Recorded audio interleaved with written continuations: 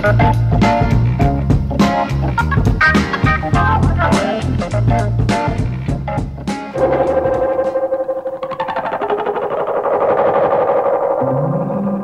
attention, please. For those of you with heart conditions, we ask that you turn around in your seats. Thank you. Since I was really young, I collected. Seattle's Mike Rainey and Lisa Petrucci are just your typical couple. It's like a little museum in here. Typical couple who own the world's largest archive of weird movies, create internationally renowned art, and share a passion for pinups from the middle of the last century, that is. One of their collections, a national treasure. Lesbians. Sword fighting. You see, Mike and Lisa are the owners of Something Weird Video, a library that includes thousands of films with titles like Trader Horny and Color Me Blood Red. It's just a movie. It's just a movie. It's girls with giant hairdos and guys in their underwear. Mike first discovered his life's ambition as a high school dropout, running the graveyard shift film projector at an adult theater. I'm afraid our Arthur wasn't quite the sweet boy we thought he was. He wondered why so few of the charmingly sleazy, offbeat movies he loved were making it onto video. There needed to be someone to come along and resurrect it all.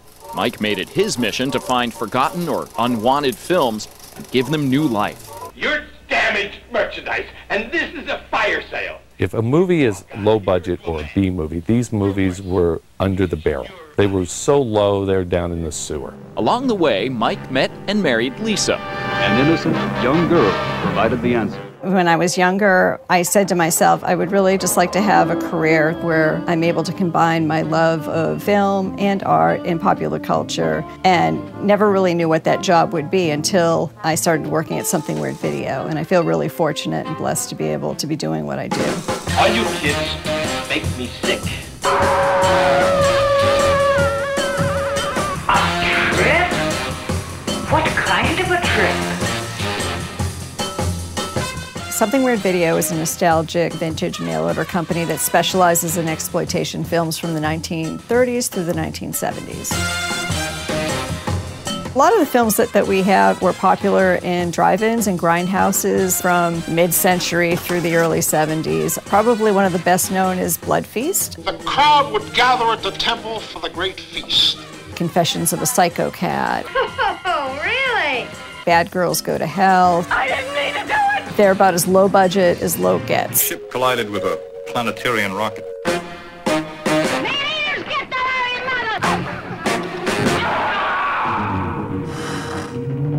The company was started in 1990 by my late husband, Mike Rainey, when he discovered what a VCR was and that he could actually record movies off television. The first titles that were out on home video were all bootlegs. By the late 1980s, he got the idea to actually try to find films that hadn't been released on home video. So he came into a cache of films up in Everett, which were mostly adult movies for the time period of the 1950s, like Girly Loops and a couple of exploitation feature films, and he released those on home video. I'm the sole source for certain genres of film. I mean, basically, there's other video companies, they specialize in dramas, comedies. I specialize in the bottom of the barrel, trash, film that everyone thought was worthless and nobody would have any interest in. It's 1995, and who wants to look at Santo beat up blob monsters from Venus? But we all do, so that's why I exist. Never before has there been an opportunity to see a film such as this. All of this is just an extension of me not wanting to have a boss. I know an awful lot of guys, Dwayne. We're basically still all kids. But you're different. And we figured out that the thing that made us happiest, we're going to cling on to and somehow make a living out of it. I've shown you. Now you must show me. But of course, my darling. Of course. The most terrifying story ever filmed. For those of you who appreciate this type of cinematic art, thank you.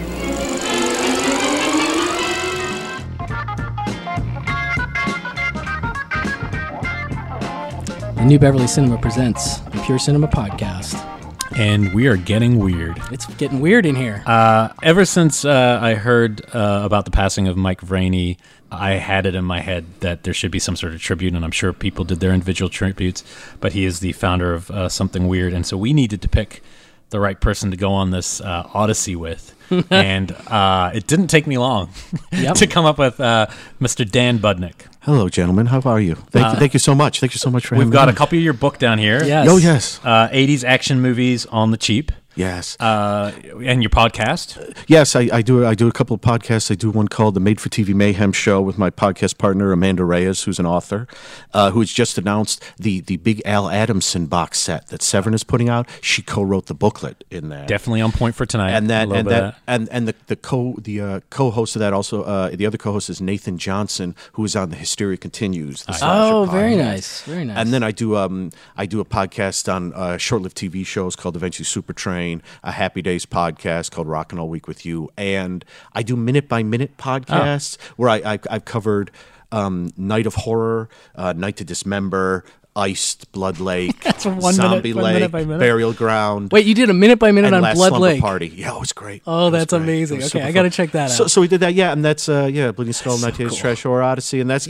I'm not convinced we have the right person for this show. I think we're gonna have to go back to the well. I mean, but I became aware of you from Bleeding Skull. It's a book, and you've been on Shockwaves a couple times. Yes. The book was Bleeding Skull and 80s horror. 1980s Trash Horror Odyssey. Trash Horror Odyssey. And it's a website. And yes, and one of the co-authors. And they've got a new the gang there, Joe, Annie, and Zach have a 90s Trash Horror Odyssey coming out later this year. I don't know when exactly. Very nice. I have that pre-ordered from last year. And it's a great book because you guys do what I think you have to do, which is you try to find the positive and you try to find something to love about the films, and you have to enjoy. There has to be something that you actually enjoy about going through and finding films that are kind of somewhat obscure or lost or wanting of attention. Yes. We say in one of the reviews somewhere, we say how saddened we are when we find one that we've been hunting for ages that we just don't like. Yeah, that's too bad. Yeah. Like there's one like Sorority Girls and the Creature from Hell, which is okay, but you sit there the whole time going, "Come on, be better,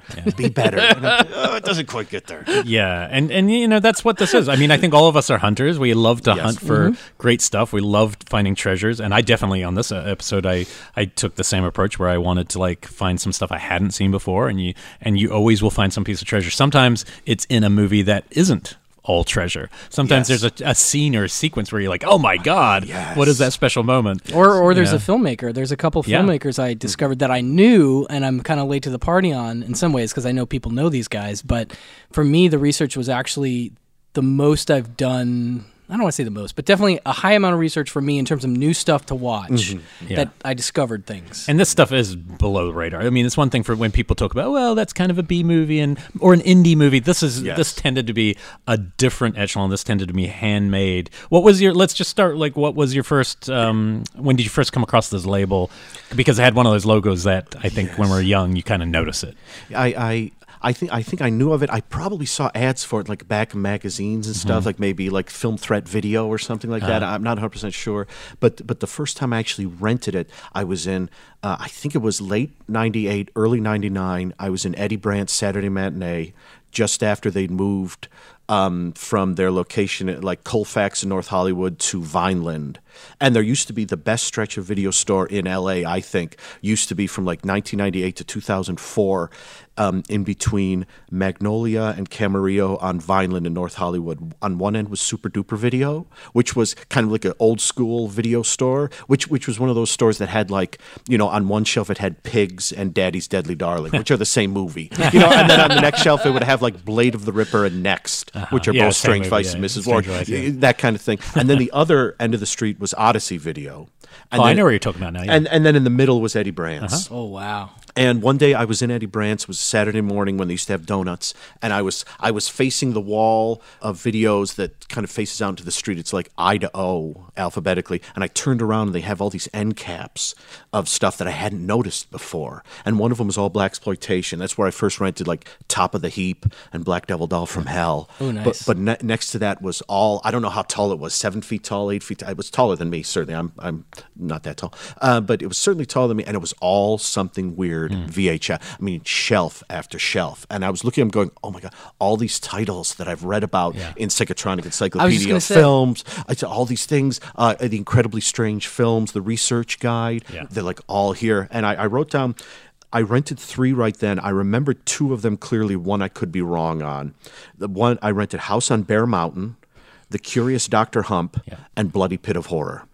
And those were the first three I that'll get you. I saw Curious Dr. Hump was shown in 35 millimeter at the Incredibly Strange Film Festival in New Zealand by Ant Timpson. One of the earliest memories, had the best, he did the best write-up in the guidebook for it, and I've never been that excited about a movie, and that movie did not land for me in the way that it was, like, even the little creature kind of guy you see, and it's like, nope, this is not quite what it promised, but great title. Yes, fantastic title. That was one of my two earlier ones. But, I mean, for me, it was like Basket Case being such a high-profile title for a lot of us that was like, I need to see it, and to see it. So obviously it's their relationship with Henlotter that made a big difference.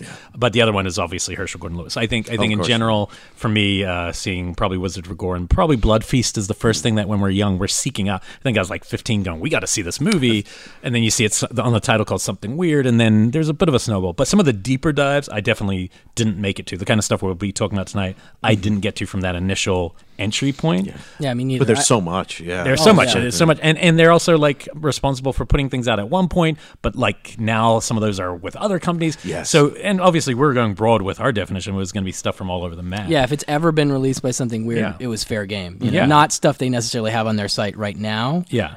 Occasionally there's going to be a title that may not be available. Did you carry? So when you were working at video stores, did they carry Something Weird? Yes. Well, especially. Well, I worked at Blockbuster in college, and obviously that's not their MO, really. I mean, but at the DVD store, Laser Blazer, I worked at in circa 2000. I do remember specifically us getting Blood Feast and that big red cover and the Something Weird, and I was like, oh, I've read about this in Danny Perry. I've read about this in Psychotronic. What is this movie? So that was it. It just made me remember what it was, and that was totally often it's just like seeing the aesthetic of something, the cover of it. It's not always the movies themselves, and it's a great logo. Obviously, I had never seen Something Weird till this episode. Me neither. And I know it's not on our list, so we were gonna. Really? Yeah, it's just like even though you've heard of it all this time, I think it took. I mean, it's nice to get to see it in a nice edition. Yeah. But it's much. I kind of prefer it to a lot of his gore films. There's something very fun and an extraordinary journey into the unknown awaits you.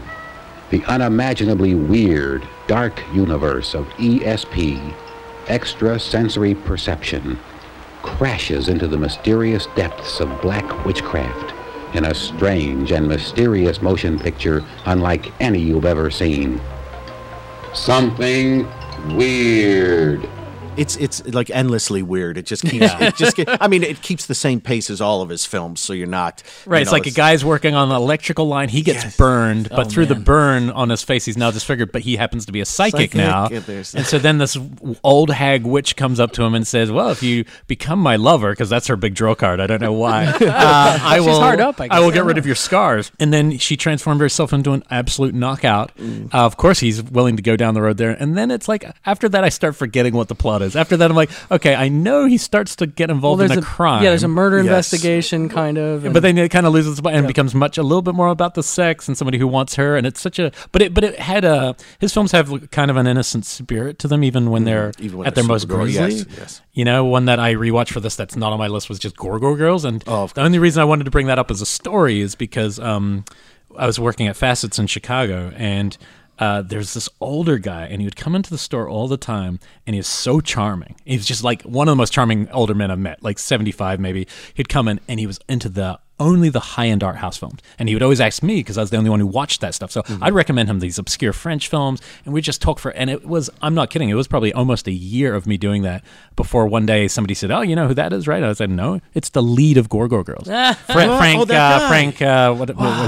his name's slipping me. So watching it again, so at the time I had to watch it straight away because I hadn't seen that one, and he's super charming in that. You know, it's funny because he's definitely a gay man, and yet he's playing this like kind of swinging like potential. It's funny with Gorgo Girls is that I've always enjoyed it, but it wasn't until I realized that it's sort of a detective film parody that just happens to have these big gore scenes in them, and then it clicked for me, and I was like, nice. "Oh, now I love it." Yeah, and it's also poking fun at it. It was Herschel's last gore film. Yes, so it's like that was kind of the nail in that particular period's coffin. But so that was another time where it kind of came back to me, like, oh, it's because then you look up the guy's filmography, and it's one movie, and this is what we're dealing with. We're dealing with a lot of filmographies of one person or people who made a type of movie that they kind of knocked out. I was just going to read some of this because unfortunately there's very little. I was actually a little shocked that there isn't a really great Mike Rainey documentary in tribute to all he did, because this was founded in 1990 and it's 2020, so this is the 30th anniversary. So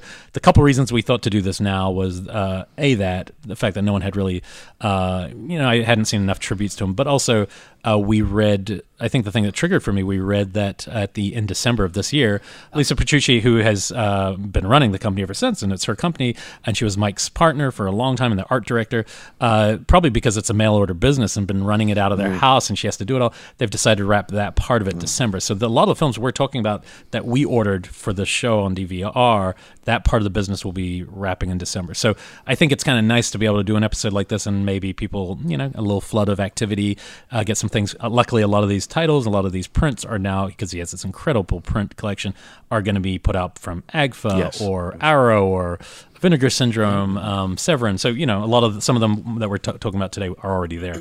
Anyway, I came across an interesting quote because I think sometimes you'll hear people who work at Blu-ray companies just always touting, this is the best thing. And Mike Rainey, I think he has a much more open and realistic view. So somebody asked him, what's your opinion on the movies you put out? Are they neglected classics or kitsch? And Rainey says, no, I actually look at them as a window into an era. The best ones are the ones where they rented the gear on Friday and returned it on Monday, and they have a finished movie. Because of that, they captured trends and fads that were happening at the moment more accurately than movies that took a year to make. I'm just fascinated with the whole genre. I don't think I have any classics, but as a genre, it's important that these movies aren't lost. When I got into the business, everyone told me, all those movies from the 50s and 60s, there were barely any prints made, and they're all thrown away, and they're all gone. Well, how can that be? That's like a weird crime. That fueled my fire. Plus, the movies kick ass. Barely any of them hold up on their own individually, but collectively, they're fascinating. That's why so many people collect virtually everything I put out, because it's all interrelated. It's a weird little world. And I think that sums it up pretty perfectly. Yeah. Though I'll disagree with one thing. I think they might not have classics, but there's absolutely gems in there. Oh, yes. There's cult classics, of course. Yes. Yeah. But I saw a couple that I would come to argue when we get down to it. Yeah. I think I like about when he says the sort of cumulative thing. It almost reminds me like a good TV show. Maybe not a modern one where everything is serialized, but if you go back, say like Gunsmoke or something that ran, Beverly Hillbillies, something that ran for years. Watching one episode, you may not get much out of it, but if you watch a season, it sort of accumulates and suddenly it's this big. And that's sort of what these movies are like. Watching Diary of a Nudist probably isn't going to do much for you. But if you watch 5 or 6 more nudist colony movies, that could be your thing. That could be, and you need to watch all of them. Sometimes you do have to get into the world, even with westerns. When we're doing westerns, you have to watch a bunch. I was telling you that it took me a minute to kind of, and it's not meant to denigrate the quality of the films necessarily, but you are dealing with a different level of filmmaking. And yes, we've watched low budget movies, and you can dip in and out of that from time to time. But I feel like that cumulative effect thing applies with the research for this. It took me a minute because there was, especially when I was starting to put my list together, it took me a minute to find the ones that I was clicking with. Yeah. And at a point after I'd done some research, I came back to a couple and I was like, oh, okay, this falls into place a little better now. So it totally lines up, this idea of doing these in bunches and making it, kind of an ongoing project ultimately. And some feel like total something weird, like weird cult things. Some of the titles I know that are on a couple of our lists are just perfectly, and then some are like, I don't know how they even have this movie, because it's a good little thriller of saying how did it land on their shores. It doesn't matter. It did.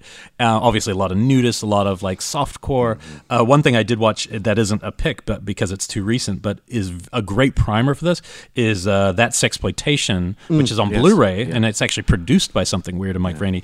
But the reason that's so good is it's really just David Friedman, who is the godfather of smut in this case, walking you through that whole period with Henenlotter. Yeah, I was going to say. And so Henenlotter is interviewing him basically, and it's it's amazing to have a resource like Friedman, and it's tons of clips. It's a little too long for what it is, but it's fascinating. And what's so great about it, the second they get to the first hardcore movie, it ends. They go, and then the first hardcore, and we're done. They're there's no point even talking about the stuff because hardcore is not the same genre or subgenre. They go from nudie cuties, and so I think it's a good primer. If somebody's looking for that, that is available on this site too. Yeah, I liked it. Call. I thought it was pretty interesting. That's a good call. The other one before we start, the other one I saw on 35mm that I've never forgotten, probably is my defining viewing experience, but I would not. You couldn't pay me to rewatch it for the show. Is Psyched by the 4D Witch on 35mm. Wow. Ant Timpson showed it, and in his guidebook, he said, and when I brought this up to him recently, he denied it completely. They claimed that this was the print that was found on the Spawn Ranch. After the Mansons were evicted, they found the only print of it in a canister, in a thing. Somebody, I think even in a coffin or some bullshit. And so that's why I went to it. I was like 20 years old, went to this movie, and my God, it has a great theme song. So beware of the 4D witch, beware. She's in your mind, she's everywhere. She came from the belly of the devil's bitch. Beware of the 4D witch. I love that theme song, but it does encapsulate what they do. It's like 16 mil. No one on it has ever worked on another film.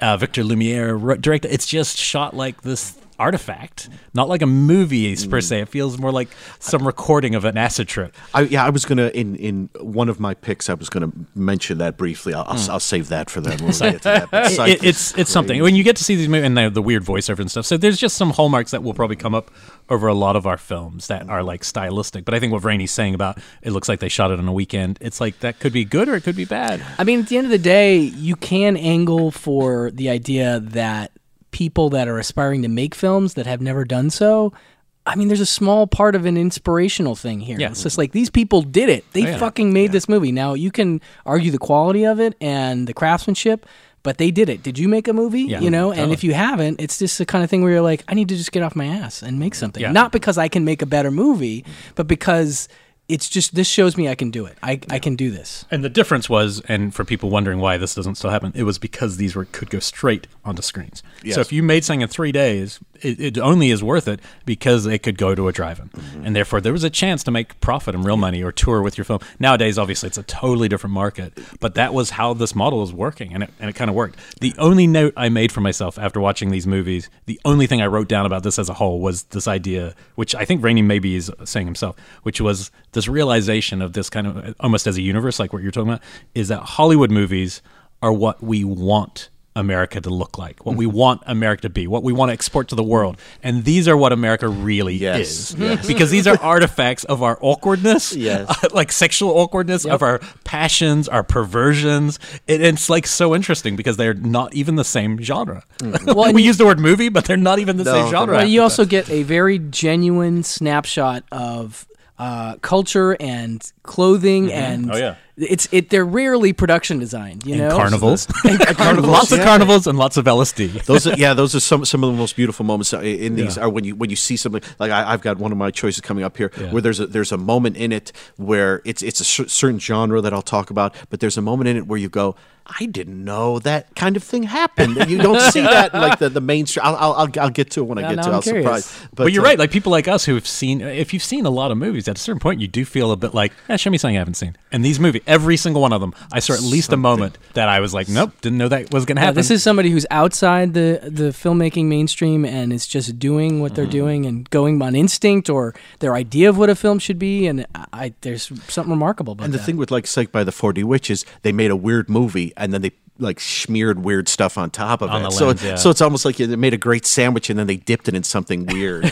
like chocolate or something. And you're like, oh, what is this? You know, it's just, what did you do? It's cinematic au jus. Exactly. Nice. That's well said. But well, let's get into it because I think we're going to learn a lot just by the random. I think we're going to probably touch lots of different genres here. Mm-hmm. Yeah. I think just mine alone, I know I touched on every genre I could. I tried to. Yeah. Dan, you kick it off. What's your number 5 spot? Okay, this was one that I first saw. Well, I first discovered this. There used to be a site, I don't know if it's still around, called Jabutu, the Bad Movie Dimension.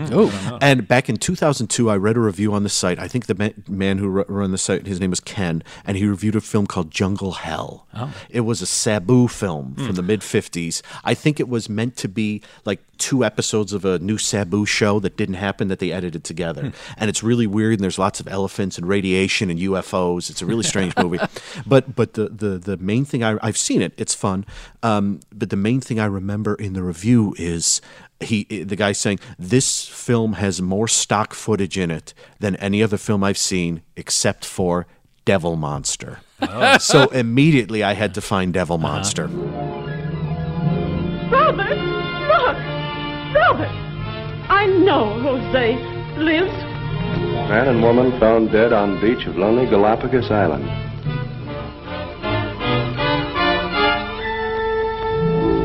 Louise, I love you. Why can't we get... Please, Robert. Not yet. Well, suppose I can prove that Jose... well, that he'll never return.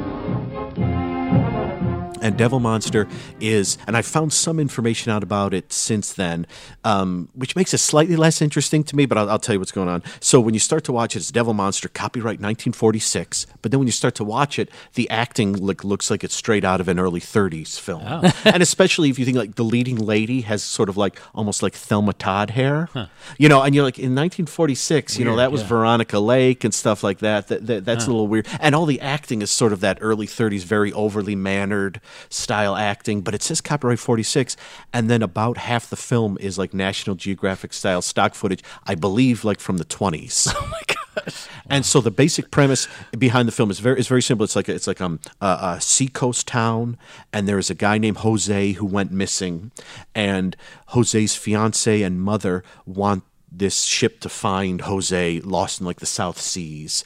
And so the ship goes out, and one of the guys on the ship is in love with the fiance, and they basically go traveling from island to island. It's almost like Herman Melville's novel Mardi, M-A-R-D-I, where they go from island to island looking for someone, except this is pretty dumb. And they go from island to island, and eventually they find Jose, and they learn of this thing called the Devil Monster, which is a giant manta ray. And there's a stretch in the movie where for about 13 minutes, it's nothing but stock footage.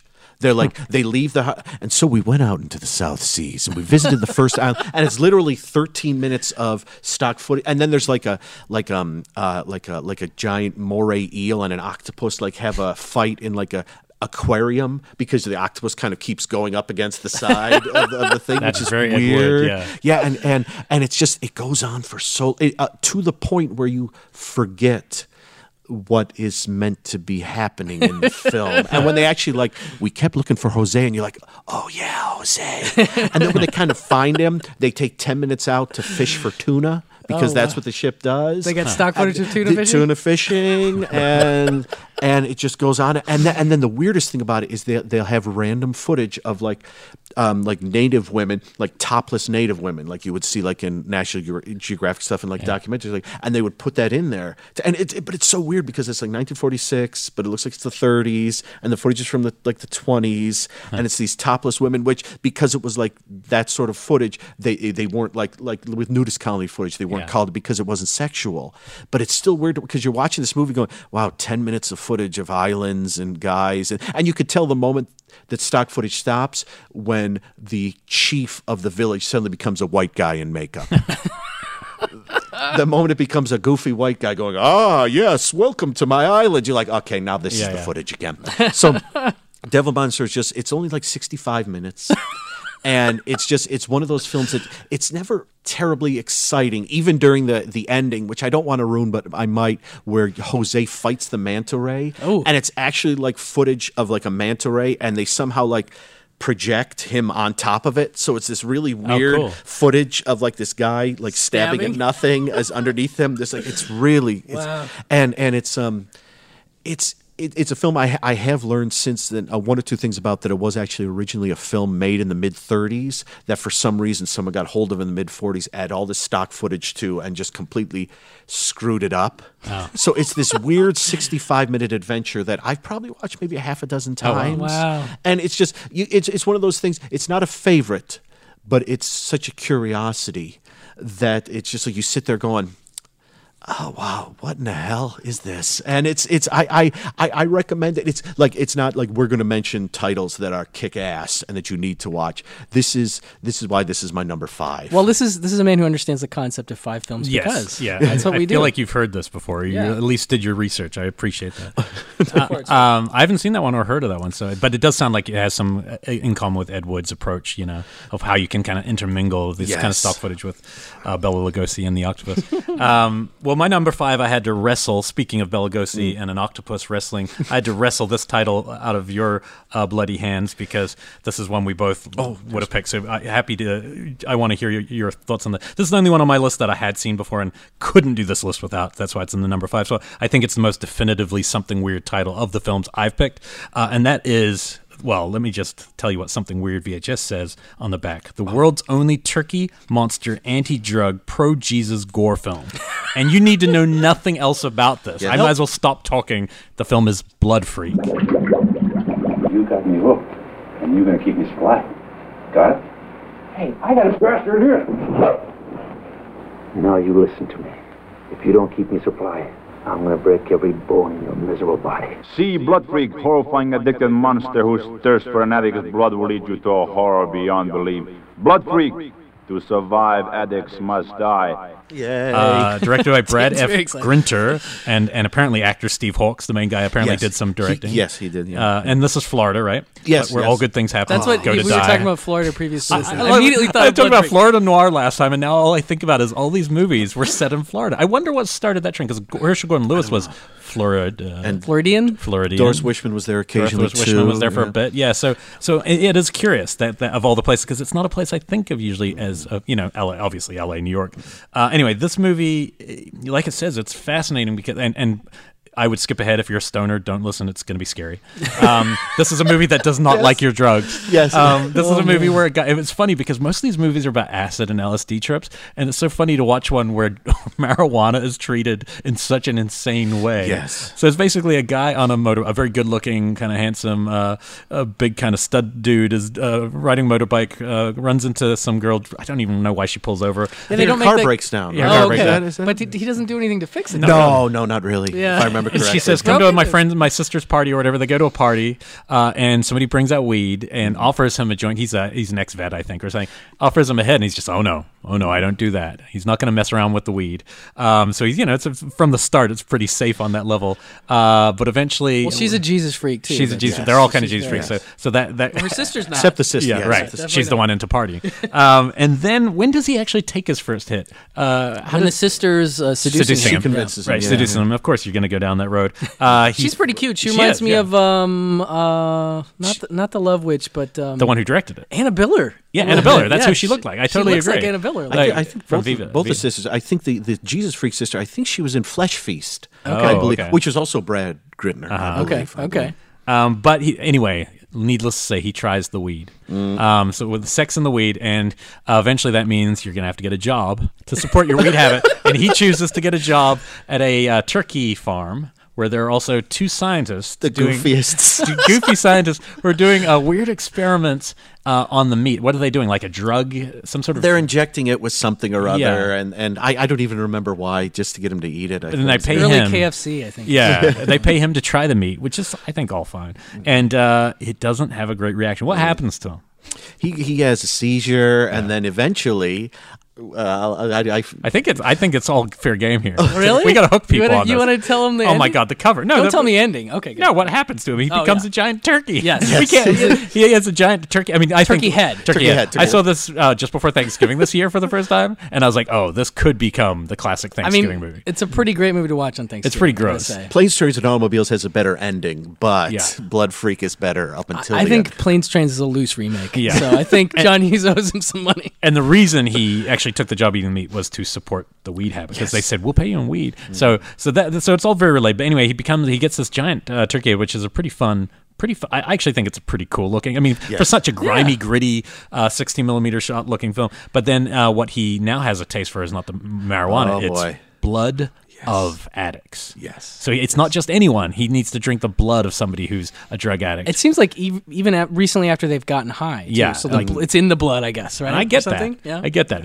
Everyone's had that moment in college. And there's a lot of him, like like blood pouring into his hands and him lifting him up to the turkey beak and stuff. Oh, it's just so strange. As you can imagine, there's some like gore. There's some like horror beats in it that are interesting, but really it's one of those movies, and I never use the term so bad it's good, so it's not that. But but I do remember when I wrote on Letterboxd. This is the first time I gave it 2 stars. Like, this is a 2-star film, but it's a 4-star experience. And I think it's very important for people to understand that's the difference. Yes. Like, this is entertaining, it's strange, it's funny, it's awkward, it's completely incompetent at some moments, and then other moments you're like, oh, that's actually a pretty interesting filmmaking moment. And so you have to take it all together. Yes. But when were you? Because I only saw this last year for the first time. I think I'd seen the video box, which before Something Weird released it, which is like a picture of like a drawing of like a street, and like it looks like New Orleans or something, and like there's a woman screaming in the foreground. Totally different than what you get. And it never grabbed my attention. But then I think when Something Weird, maybe in like 2000 or something, first offered it on VHS, I read the back of it and was like, I have to have this, and it showed. And I think it came out on DVD like 3 months after I did that. Yeah. But it was like I bought it and I thought this is so much fun.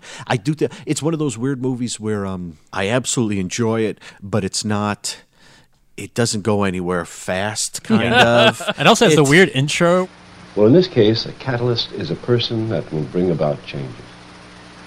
They could be good or bad, but there will be changes. You can meet one almost anywhere in your everyday life. In the supermarket, drugstore, anywhere. Even riding down the Florida Turnpike. A pretty girl with a problem. Who could resist? Certainly not Herschel. A lot of these films actually have somebody, a director, It's not just an intro. He's like throughout the movie. Yeah. Yes. And at one, somebody's put it on YouTube, and it's hilarious. There's a part where for about 20 seconds he just coughs. Yep. Because he's smoking, and he's actually coughing for real, and they keep it in the movie, and you're like, wow, they didn't have enough footage to get to that. Just like, we're not doing another take. Brad Grintner, the co-director. He does a little. That's him in those scenes. Yeah, he does a little narration, kind of lead you into it. Because it is kind of a warning against it. Clearly, this is made by somebody who's worried about the changing tide of hippiedom, but it comes off as, in a lot of ways, the opposite. And it turns you away from Jesus and turns you, like you said, to KFC or something. It's a weird. There are films that are as weird that move quicker, but this one, if you get in sort of the right space for it, for like the 85 minutes or whatever it is, I don't think it's is it that long? I don't remember. I hope it's on Prime. If you want to check it out, there's a okay print on. But to be honest, like you don't need a glorious print of Blood Freak. But it's a great relationship tester. I think you like before you get married, watch this with a partner. If they can't handle it, what's the point? Yes. Like if they can't do Blood Freak with you, and the great thing is the lead guy Steve Hawks, he had just come from making 2 Spanish Tarzan films, which I am dying to see, and that's why he has the burns on his arms because he got burned when he was making them. Oh, geez. I think that comes up like in the movie, or it could be lying about that. Maybe, but it makes sense why he's such a buff kind of I could totally see him playing a Spanish Tarzan. It works. And then one last fact: the character's name is Herschel. Which is definitely named after Herschel Gordon Lewis, which is just great because it's this weird universe of these guys influencing each other, like people making stuff for the drive-in and then going, "Yeah, we could do that." You know, and 4 days in a turkey match. And they do the scene with the guy who gets his leg cut off and he just screams as he holds his leg for 8 minutes, 10 minutes. I don't know how long that scene goes on for. Yeah, no, this is like pure Something Weird in my mind. Yeah, no, I think this is a great starting point. You got to throw it out there because a lot of my titles I've tried to find actual gems, movies that might be actually so some people like great movies, and you had to do some digging to do that. I was originally going to instead of Devil Monster, when I switched out Blood Freak, I was going to do She Freak. Oh right, you did the David Friedman film. But the thing with that is that's a remake of Freaks, and if you go into that thinking, man, this is going to be the best thing since Todd Browning's Freaks, it ain't. Yeah. But it's actually a love letter to the carnivals and the carnies. So if you kind of ignore the Freak remake, which is kind of bland, and just watch them putting together the Ferris wheels and watch them. And it's also in some ways you could almost see if not a prequel or a sequel, but imagine it's set at the same time. Imagine Freaks. Freaks is a film told from the point of view of the freaks. Mm-hmm. This is told from the point of view of the woman who ends up trying to use the freaks in the original, and then is turned into one of them. So this whole movie just follows this woman who's kind of like a bit of a bitch and doesn't really get along with everyone.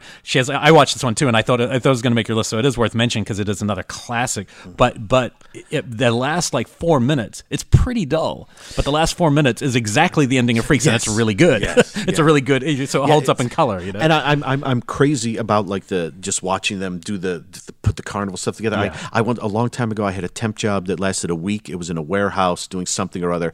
And halfway through the week, I learned that a guy I was working with, his name was Kirby. And I've met a lot of guys named Kirby. It's a fun name. I found out that what he did when he wasn't doing this was he was in charge of the tilt-a-whirl at a carnival thing that went up and down the West Coast. So I literally spent the next 20 minutes like, so how fast can it go? Can you get people to throw up? Can you get how long does it take to put together? How long does it take? And after 20 minutes, he just stopped, looked at me, and said, "Why do you want to know all this?" Like I was like, was a spy or something. I was like, I just wanted to know. I just thought it sounded just like a carnival fan. It's fascinating. So She Freak, yeah, the actual She Freak remake part of it, you might be a little dulled by that, but watching, to me, it's fascinating watching all the carnival footage, and that's why David Friedman, he says in the commentary, that's why he made it as sort of a love letter to that. Yeah, and this is where you see all this footage. There's just this real document. This and a couple others. One I think comes up later. It's fascinating. Like, it's not that compelling as a film sometimes, but as you're watching the stuff, you're like, oh, these are just B-roll of real people at weird carnivals that we would never see now. There'd be so much more polished than this now, which is a shame. You lose that sense of, I wish I'd been there live for some of that stuff. Yeah. You know? No, that's a good. This is a good start. I'm going to go with my weirdest movie first, I think, and it's called Shriek of the Mutilated, 1974. I also watched that for this episode and knew you were playing it. Yes. Oh, I love it. Yes, it is. It's a Bigfoot movie, and it's so interesting. I rewatched it on Amazon Prime. I have a Bigfoot collection that has the movie. This is just a major aside, but it has some weird footage at the front of the movie that's not on the real print. Do you know what I'm talking about, Dan? Is it the head? Yeah. Yeah. What is that about? I thought, that because that was when I rented that on video way back in the day. That wasn't on there, but then that showed up on one of the prints, like to see what. And I don't know if that's the actual opening that's always been missing. Oh, interesting. Possibly. I really don't know. I didn't rewatch it. There is a decapitation that's just kind of whoa. Happens. Yeah, it definitely gets your attention. So I think, if you watch it on Prime, you won't have that. If you watch it on DVD, you will. I don't know if it lines up with the rest of the narrative, because if you watch it without, it makes a little more sense, but it doesn't have to. But yeah, it's basically a story of a group of college students who are led by one of their professors to this remote, I think it's an island, right? They say so. Island? I believe so, yeah. It says, on IMDb, it says in the mountains, but it's on an island as far as I remember. I forget. Professor leading them. I know Night of the Demon is on an island. Oh, no, you know what? It's definitely on an island, because I remember there's a point where they're talking about having the Yeti trapped, and they have a map of the island. They're like, oh, he must be in one of these caves, and he can't go anywhere. So yeah, it's definitely an island. But yeah, it's a very... clunky is a word that you could use, but let's just skip that, because a lot of these movies are going to be that. But yeah, it's very intriguing to hear this professor talk to his students, to see the way the students relate to each other, and then once they get out to the actual cabin, they meet another guy who's got a strange Native American manservant. Very odd. But he talks about having heard the Yeti the night before. Tell us about the noises you heard. Do you really think that it is a Yeti out there? It's the damnedest thing, Ernst. If it isn't a Yeti, I can't imagine what it could be. Its roar is unlike any animal I've ever known. It's too high-pitched for a grizzly bear. It's more raucous than a moose. Sometimes it almost sounds like something human, like someone wounded crying for help. I've seen the track, although it had been muddied by rain. It's inordinately large, with the middle toe extended, not unlike the Yeti you described in your papers. You said you heard it 2 nights ago? It was about 4 a.m. For some strange reason, I woke up. I came downstairs, went in the kitchen to fix myself some tea. While I was drinking the tea, I heard it. Very far off, but quite distinct. It was growling. I turned off the lights to the house and waited. About 10 minutes passed, and I heard it again. Much louder. But then, yeah, they go off and people start to get killed by the Yeti, and they actually use parts of them to as bait for the Yeti later, which I always thought was a real classy move to use somebody's leg or something. Oh yeah, and then there's a crazy home invasion Yeti sequence, which is the part which will stick in your brain. Yes, because it's actually the Yeti looks pretty cool. Yeah, it's all white, but there's a scene in the first third of this movie. This is the part that stuck with me, and I wish it was like clipped on the internet, where a guy, I can't remember how he's tied to the rest of the plot, but where he has lost his mind a bit and he's gone home and beaten his partner to death, or he thinks he's killed her. Then he gets in the bath, and then she like unplugs the toaster, and slowly, it's the slowest murder scene I've ever seen. She keeps inching the toaster towards him as she's dying, and I'm watching the scene going, how does this relate to I have no idea how it relates to the rest of the plot. I think he's the guy that was on the first expedition. Yeah. So did he and go crazy? He went crazy because he saw horrible Yeti killings, I guess. But that part's gold. It's so funny and strange. Just his story that he tells a story at this party with these kids and freaks everybody out, and then they go home and he's still kind of in shock from telling the story and having it brought up again. And then he gets into it with her, and then she kills him. That part like left me like, wow, that was a great scene. But what is it? Did Michael Finley direct? Yes, that? Michael Finley. Okay.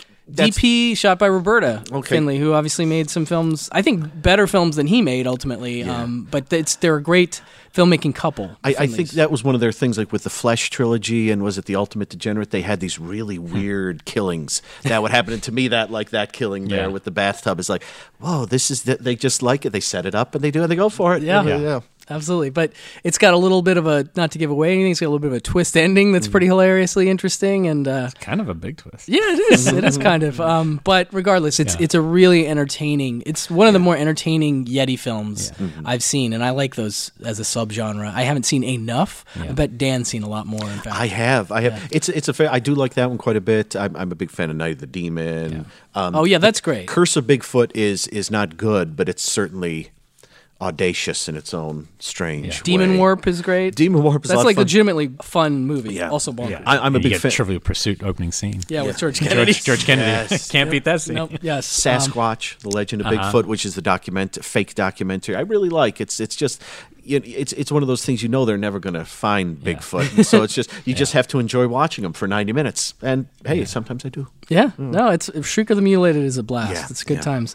What's next on your little list there, Dan? All right. Number 4, we are going to go, actually, we're going to go to Florida. All right. Thank God. I didn't mean to go to Florida so many, well, I don't go there that many times. And I'm going to go with one of the films by the great Rene Martinez Jr. Oh, yeah. Who made Super Soul Brother, which has alternate title that I can't say. Yeah. And The Guy from Harlem. Oh, yeah. And this is his other film. I've seen both of those, so... This is his, as far as I know, this is his only other film that I know of. It's Road of Death. I know you've been going out on me. No old lady of mine goes out on me. I'll never tell you, even if you do kill me. Don't worry, I'm not going to waste you. I'm going to kill you in front of the gang. Come on, Eddie McGinn. Come on.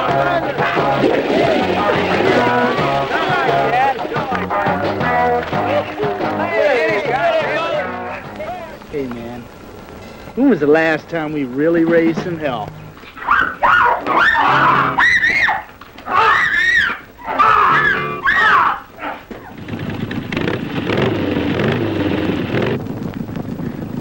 Where's Lisa at? Oh, man. Where's Lisa? Come on, I thought shoot. I said, where's Lisa? It's Jack's place, man. Jack's place? Yeah. Who's...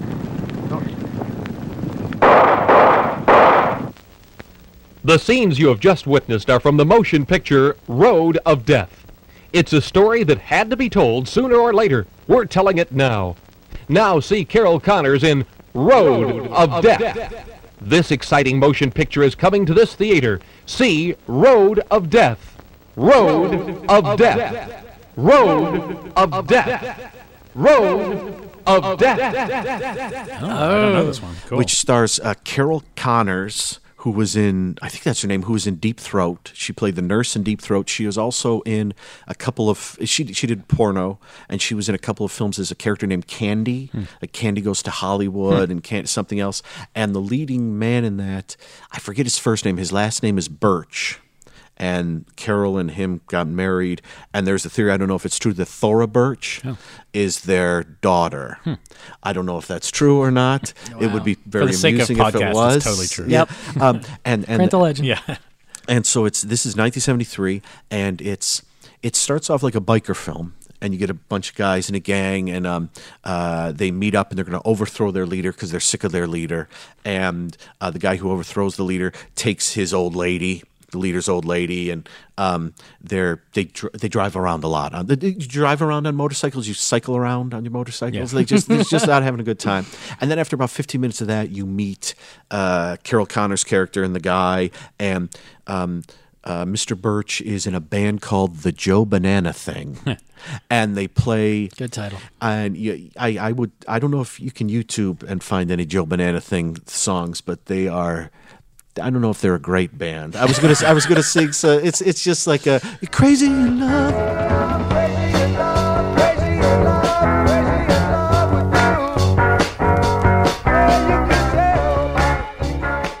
Crazy in love, yeah, and they're bouncing around the stage with this giant inflatable banana behind them. The bassist looks like a zombie, and they're just like, oh my god! And they play a lot of songs, and Joe Banana and his girlfriend and the other the two stars, they have like a Bob Carroll, Ted and Alice kind of thing where they all hang out together and they sleep in the same bed together. And then eventually one day they go out to the middle of nowhere to party, and they get attacked by the bikers, and things go a little strange. So is it a biker film, biker revenge film? Or? It starts off like a biker film, and then it becomes following these two couples as they kind of fool around. And it doesn't become sexploitation quite, but it almost does. But then Joe Banana thing will play another song. You'll be like, okay, Joe Banana, I got it. But then eventually they kind of dovetail the two things, and then it becomes kind of like they attack the women, and Mr. Birch kind of goes after the bikers, revenge style. Got it. And there's a sequence, and this is that thing I mentioned earlier, where you can watch. Not that the biker movies were completely like super legitimate style things, but there are your main biker films you can watch, and I don't remember this happening in any one of them. But there's a sequence where the two couples are attacked by the bikers. The bikers take off and leave them kind of just like, in the middle of this field. Oh, what are we going to do now? And then Mr. Birch stands up and goes, wait a minute. One of the bikers dropped his wallet. And they pick up the wallet, and there's his driver's license with his address. So he goes to his house, and he tries to kill him. And you're like, wow, really? I always think of bikers like in like Werewolves on Wheels, where they're like these almost existential weird guys just out in the desert in this strange space. Can you imagine them at the DMV? I gotta get this renewed.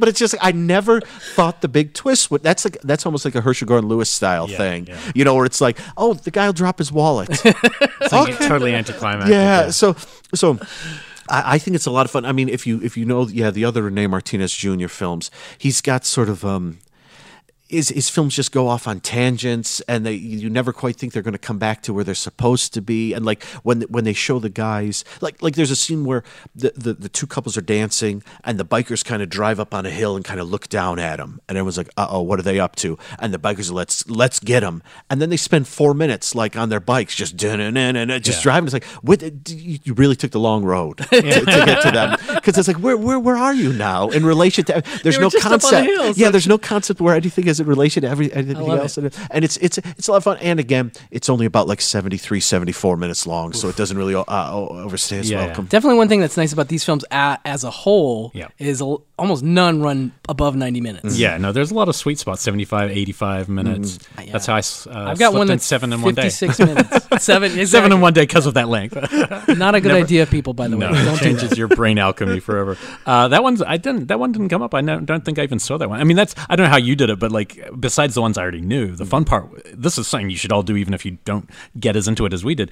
Go to the Something Weird website. Yes. It is a great resource.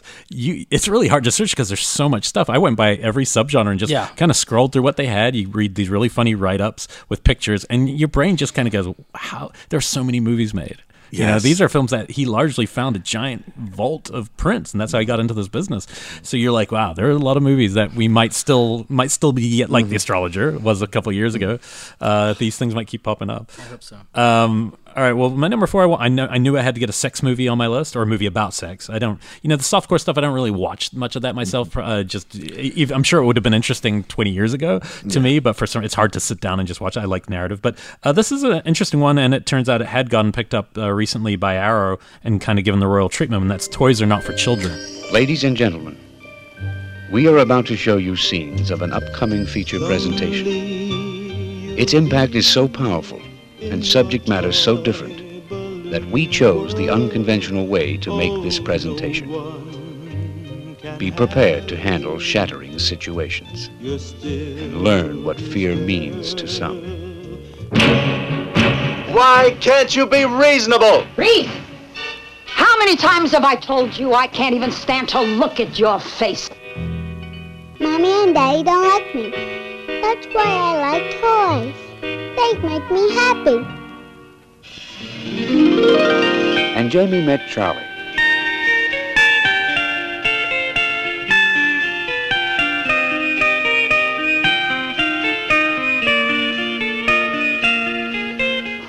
Who do I see about a job? You're hired. And they worked together in a toy store.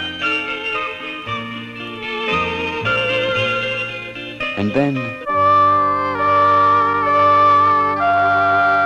With this ring, I thee wed. With this ring, I thee wed. They're no damn good. Take my word for it, Jamie, they'll hurt you. They'll hurt you. Oh, Charlie, I can't. Is that why you married me? Even in this age of permissiveness, toys are not for children will shock you. Make you wonder where good ends and bad begins. Oh, and this is Stanley H. Brasloff, 72. And what I would say is one movie that I talked about quite a bit last year, which was Good Luck, Miss Wyckoff, that Vinegar Syndrome. I think if you liked that, you might like, and that film's tough and bleak. This film has a lot of the same notes. This might be a little more fun and not quite as bleak, but definitely of a world. Yeah. This one, so basically the opening is just pure gold. It's a girl in bed basically making it with her toy soldier doll, like a cuddly toy. She's making it, probably masturbating, but you don't see it. It's not a graphic movie. It's not a graphic sex movie. And she just keeps saying, "Oh, daddy, yes, daddy, oh, daddy," right? And then her mom enters and catches her and yells at her, and you realize this is a girl who, when she was a little girl, her dad left the family, as far as she knows, walked out on the mom. The mom's really overbearing and really like something. She's played by Fran Warren, who, what was she? She recorded the song "A Sunday Kind of Love." Oh, wow. And her only acting appearance at this point, she plays this really bitchy mom who's like kind of crazy. And so she basically, you realize she has this weird kind of sexual predilection talking about her dad, but it's all like just based on these very innocent memories, right? So she gets a job in a toy store. She's got her room she's like 20 or 19 or whatever, and her room is just covered in toys. And the film's called Toys Are Not for Children. She gets a job in a toy store, and she meets a really hunky guy. Looks like he's one of those actors who he pops on the screen. Can't remember his name, but he looks like someone you've seen in everything. And then you look him up and like there's nothing, but you're sure, kind of like the Greatest American Hero, that kind of a actor, William Cat. Yeah, that kind of William Cat style. And anyway, this guy's really into her, and they fall in love. They get married very quickly. And then on their wedding night, he's like, "All right, let's have some action now." And she's like, I don't want to do it. And then basically you realize, yes, A, she's a virgin, and B, she just has zero interest in sex at all. And she won't do anything. So, of course, he goes out to bars and gets what he can elsewhere, but he's still very much in love with her, and she's very traumatized. She strikes up a good friendship with a prostitute, just like you do, who happens to know her dad from a different life. And so because of that, she's enamored with this woman who has a pimp boyfriend who she thinks, even though she's scared of sex with her husband, it's a good idea to hang out with this pimp guy.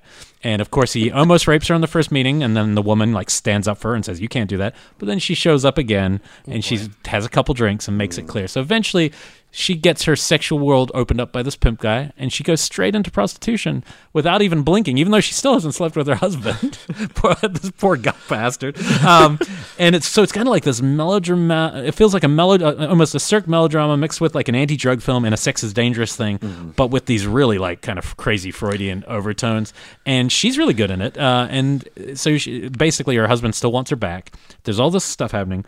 It is a movie that you can see where it's going to go. There's a moment like halfway through you go, I 100% know where you're going to go with this, with all the daddy issues at stake. And I'm not even going to say it, but it does not matter if you know, because when you get there, you're like, oh, fuck, they went there. Like, it's one of those movies that, because it goes all the way with the concept, you're like, all right, I got to give you credit for being disturbing and crazy. And it's a pretty interesting, let me put it this way. It's fucking crazy that Arrow put that out. Yes. It fits not with anything else they've put out. Like, it's so on its own. It's definitely something weird. Crazy movie. Because the original DVD, the co-feature, on the DVD with it was The Toy Box. Ron Garcia's film, The Toy Box, which is basically about a couple going to this house that's ruled over by this strange, ancient blind man who makes everyone have weird sex. And it's just like the trailer, you'll watch it and go, that is so screwy. Yeah. And the film, but then it's like the way the DVD is set up. You watch The Toy Box first, and you go, wow, that was nuts. And then you put on Toys Are Not for Children, and 90 minutes later, I'm like, I want to eat a bag of razors or something. Yeah, it's just like, oh, because it's not graphic, but it's very psychological, and it's very, it's just all these like. That's why I say Good Luck Miss Squire Coffee has a lot of those similarities, like these desperately sad characters. Yeah. But it's actually pretty well made, and it's like I would say a little bit of a level up in terms of filmmaking craft and design than most of the films we'll talk about. But it's still, you have to have that weird gene to get into this one. Yeah, and I mentioned to you, Brian, that I would team that up with a film called Teenage Seductress, which Vinegar Syndrome has put out, which is sort of along similar lines. I won't say any more. Yeah, okay. From that, but it's kind of the same. And we're getting a lot of the companies. AGFA, obviously, a lot of these companies are taking over some of these titles, so which is a good thing. I saw this one because I didn't order it in time. I did see it. It's on iTunes in HD, so I bought it for a couple bucks, and I was like, okay, this is great that I can see it like this. Yeah, I was gonna say my next 4 titles, I believe. I might have to double check this, but I think they're all on Blu-ray. Okay, cool. From one company or another. Yeah. So it's kind of neat to have a lot of this in high def. I'm going to go with one that is, I'd say, a bit more well-known for my number 4 pick, and that is The Sadist from 1963. I am Nicholas Merriweather, executive producer of a new motion picture, I Dare You to See. This equipment operated for 165 days, creating a new kind of realism, a suspense never equaled. This contains 70,000 feet of film, reduced to the most terrifying 90 minutes ever made. The Sadist is coming to this theater, to this screen. The Sadist. A human volcano of unpredictable terror, rejected by society, twisted with mental anguish, tortured by complexes, man or monster, sane or insane, but driven to shock and kill. A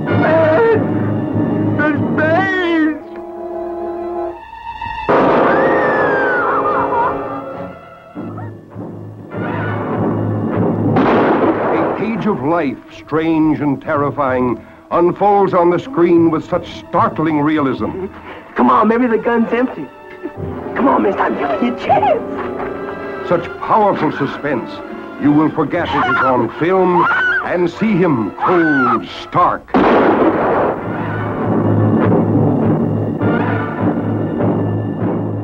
Such a well-shot movie. Yeah. Yeah, of course, one of its claims to fame is that it is shot by Vilmos Zsigmond, an early effort from him, not his first, I don't believe, but definitely early, and it shows because it's basically a real-time story that takes place mostly in a remote junkyard. It's black and white, and it is a spin on the Charles Starkweather character. In this case, the character of that type is played by Arch Hall Jr., who is known more for his Mystery Science Theater films that we've seen, like EGA, and I don't know if they did Wild Guitar. No, they didn't. Yeah, but so that's fun. Yeah, he's an interesting cat. Like, his dad was a movie producer. His dad produced this film, and his dad kind of got him into acting, and this is his best performance. I will say it still bothers me a little bit because he really goes for it, like big time. Like, it is almost the definition of an over-the-top performance, but it is nonetheless effective because basically what you have is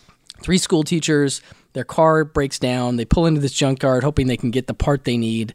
The junkyard is deserted, and then they come to slowly realize that the Starkweather character, I forget his name in the movie right now, but he and his girlfriend have killed the guy who runs the place, and they are just kind of hanging out there, and then they sort of take them hostage.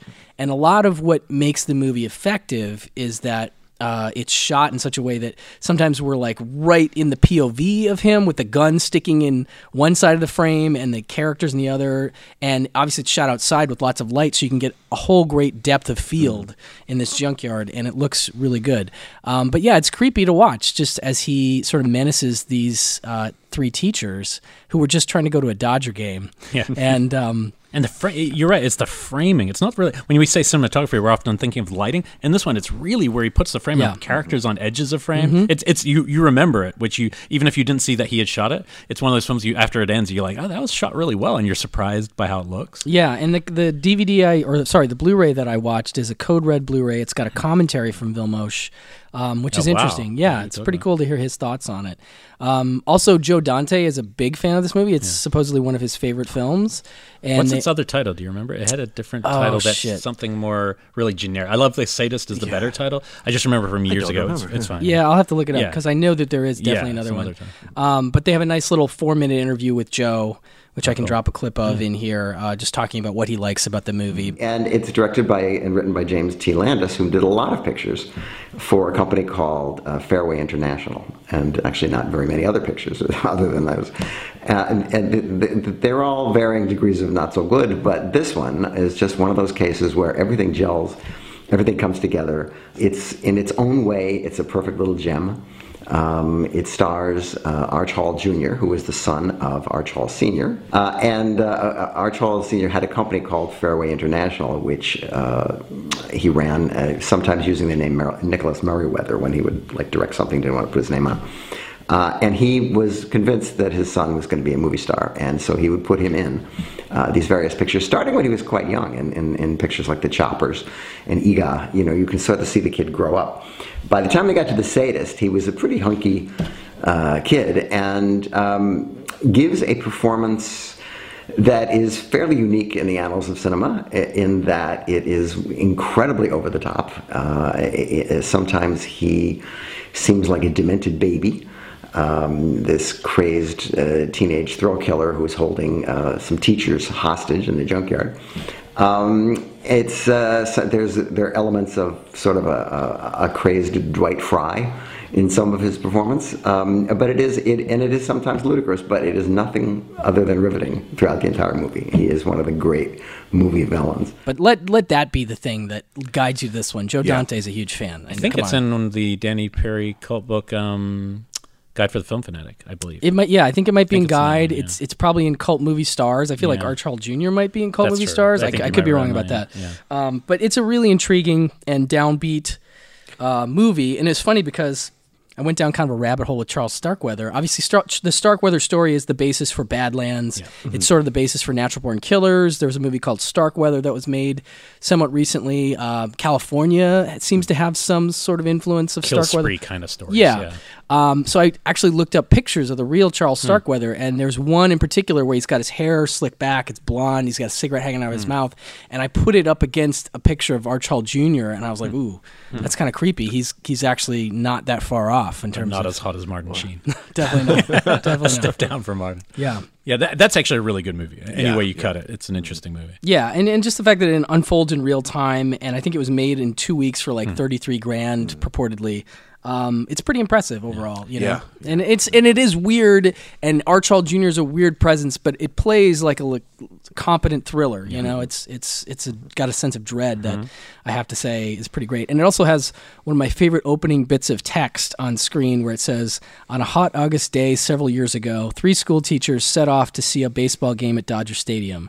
They never made it." Oh yeah, that's almost Chainsaw Massacre-ish. Yeah, very much. That's cool. Yeah. So that's The Sadist. All right, Dan, what do you got? Oh, well, this one I chose a double feature. Okay. Slightly breaking the rules, but it was an actual double feature when it came out in the theaters, and I think they're very, if you watch them together, and you can, they're not, I've been watching them together many times, you can see sort of similarities in the way they're made. And that is, they're 2 films by a gentleman named Leonard Kurtzman, and it's Carnival of Blood and Curse of the Headless Horseman. And Carnival of Blood you might know best because it's Burt Young's, one of Burt Young's first movies. He doesn't use that name, I forget. He's like John Harris or something. And he plays a guy with strange facial lesions called Gimpy, who helps this other guy run a like a dart throwing. It's set at Coney Island, and one of the main spots it's set at is like throw the dart and pop the balloon kind of thing, and win like a strange looking bear. And the premise you have with Carnival of Blood is it's set at a carnival, and it's kind of I think it may have said this on the back of the something weird in the description. It's kind of like a rinse and repeat kind of thing. Actually, back when I was in college, I wrote a paper on Carnival of Blood, Headless Eyes, and Scream Bloody Murder. And I remember mentioning it, that the thing about Carnival of Blood is it does the same thing like 3 times. It introduces a couple of people, they kind of argue or don't quite get along at the carnival, and then the woman gets killed. And then interspersed with that are other things, like a main couple who are falling in love and argue. Mr. Gimpy and the bald guy who runs the no offense, Brian, who runs the dart balloon. What is it called? It's that game. That game, a dart balloon game. Yeah, it's funny. I've never thought about what it's called. I think it's just a dart throw or something. Dart throw, something like that. What do you say? Try your luck. Break a balloon, win a baboon. Right over here. They didn't know that in that wild, frenzied ride, they'd pass from the living. This picture begins where Hitchcock stopped and climaxes in nerve-shattering terror. I had to kill him. Carnival of Blood, a colorful merry-go-round of death. And a lot of it is, maybe all of it is like improv. Yeah. And so it's like the opening scenes with like this couple arguing. It's just like it starts off with them arguing, and then you see the opening credits, and they're arguing in the middle of the night, not in the middle of the night, but like 7 or 8 at night. What's taking you so long? Oh, God. The service should get in this place. The service should get in this place. And then it cuts to our main couple who are in love, and they're like sitting on a stoop in the middle of the day. Then it cuts back to that couple, and they're still arguing, and it's nighttime. And you're like, were they arguing for 24 hours straight? Have they not left? What's going on? There's a lot of shrill voices in these that you're not used to seeing in a Hollywood film because things are modulated. Well, and also they don't think about it. They're just like, oh, I need to ADR that, or I need to get somebody else. Yeah. But they're just like, no, fuck it. That's what the actor sounds like. And I'm sorry. Oh well, in that one, there's a moment where somebody screams. A woman screams. I can't remember which scene, and it reminded me of the girl who screams and blow out when and has and so this one's doing it naturally, and that made me instantly think. I was like, oh my god, I wonder if De Palma saw this movie and was like, if you have a terrible scream, you have to dub it, because it really was that same scream. That's hilarious. It's I think it was very much based sometimes on H.G. Lewis stuff, because there are a couple of big gory scenes with heads getting cut off, and then like a guy throws up, and there's this wonderful woman who I adore. The actress' name is Gloria Spivak, and she plays like, I forget her character's name, it's like Obnoxious Blonde or something like that, and she just wanders around yelling at people and demanding more food, and then she ends up like getting like hit in the face with a brick, and she has her eyes pulled out and her tongue ripped out, and it's a hilariously good time. And it's all mixed with scenes where they go to this strange fortune teller, and it's the exact same scene like 3 times in the movie. Tell us the fortune. Okay, here you go. Ooh, this is going to happen. This is going to happen. Wait a minute. Go home. No, we're not. Go home. Go. And the same thing happens, and then they die soon afterwards. And it's a super fun film. I actually saw it, well, not for the first time, for probably like the 12th time, on my 40th birthday. Oh, cool. I was in Austin, Texas, visiting AGFA, Bleeding Skull Joe, and my wife was with me, and Joe does the Terror Tuesday there. And they said, let's go to Terror Tuesday. Don't look at the marquee. Don't look at the marquee. Okay, now look at it. It was Terror Tuesday, Carnival of Blood. Oh, cool. I was like, are you kidding me? And I got to see Carnival of Blood on the big screen, because the on the DVD it's 133, but this was proper like 185, and it's great because you see a lot of boom mic in the something weird version, but you don't see as much boom mic on the big screen version, but you do see, and I love this moment, and unfortunately because it's the Alamo Drafthouse, you're not allowed to make a sound, so I couldn't, when I was going to go Joe instantly was like, don't say anything. And so I couldn't. But there was a moment in there where I think it's the second sort of cycle. There is like a drunk Navy guy and a prostitute. This sounds like a joke. There was a drunk Navy guy. It sounds like the movie The Redeemer. Oh, yeah. You guys see that where the tell one of your funny jokes. Okay, there were these 2 whores, and you don't hear the rest of the joke. You just hear that and think that's got to be hilarious. But so you see the cameras in the booth looking out at the Navy guy and as they're throwing the darts. And if you look over on the far left of the screen, there are several like chairs set up, and there is like Gloria Spivak and one of the other actors, and they're just watching the scene being filmed and smiling. And you can only see it on the widescreen version. It's not on the. And it was just like, and at that moment I was like, Joe, look at him, say, don't say anything. And I was like, oh, well, also, these people would never think of their films being restored or seen years later. These are not movies that were meant for posterity at the time. You know? And Curse of the Headless Horseman probably even less so. This is the one. The film I compare Curse of the Headless Horseman to is Howling New Moon Rising.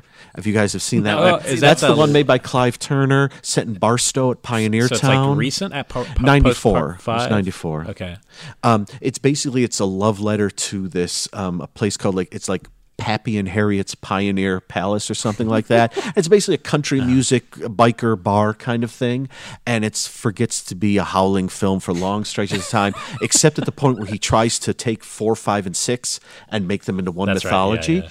And Curse of the Headless Horseman is sort of like this. It's, as far as I can tell, it's the producer who also wrote it had all these friends who he thought was really cool, and you could tell they're friends because almost none of them, like, the characters' names are their names.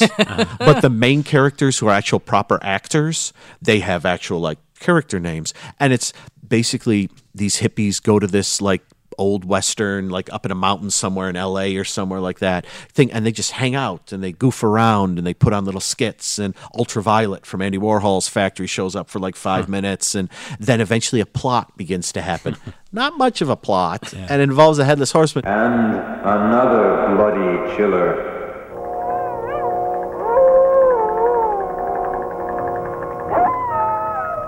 A quiet town, nestled in the California foothills.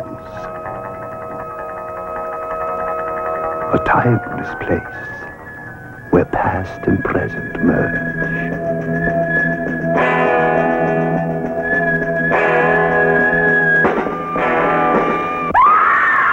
Curse of the Headless Horseman.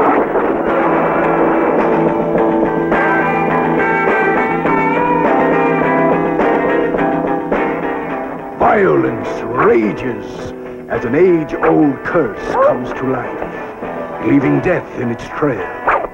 Terror and a new excitement explodes on the screen.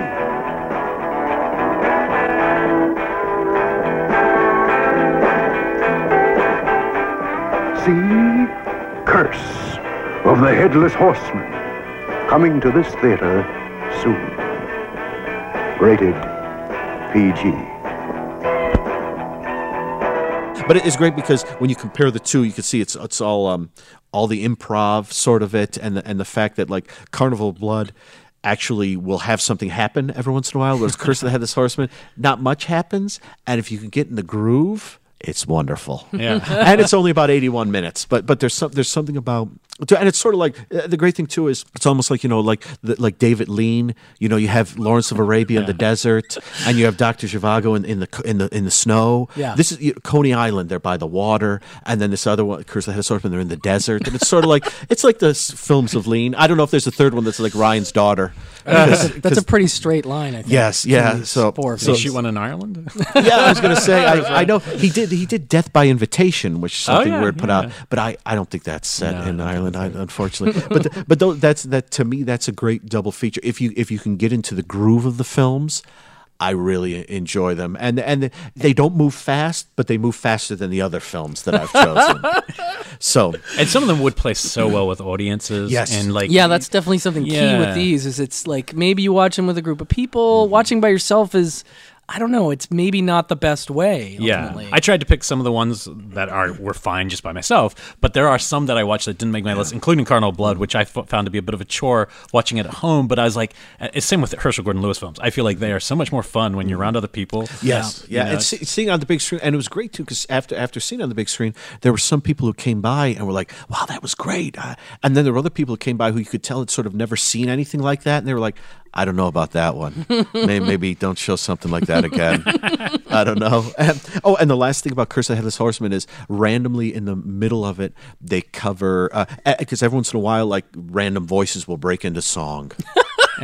And they do, and they break into a "You Ain't Going Nowhere," a Bob Dylan song at one point in it, and it's over the scene where like kind of a guy kind of assaults a lady, sort of, and it's kind of played like it's a joke, but it's this Bob there. It's all these ladies are singing this "You Ain't Going Nowhere," and you sit and go and watch it. What is happening on the screen here? It's a little weird. Yeah, Yeah, so that's number 3. All right. It sounds like it really earned that spot. Yes. The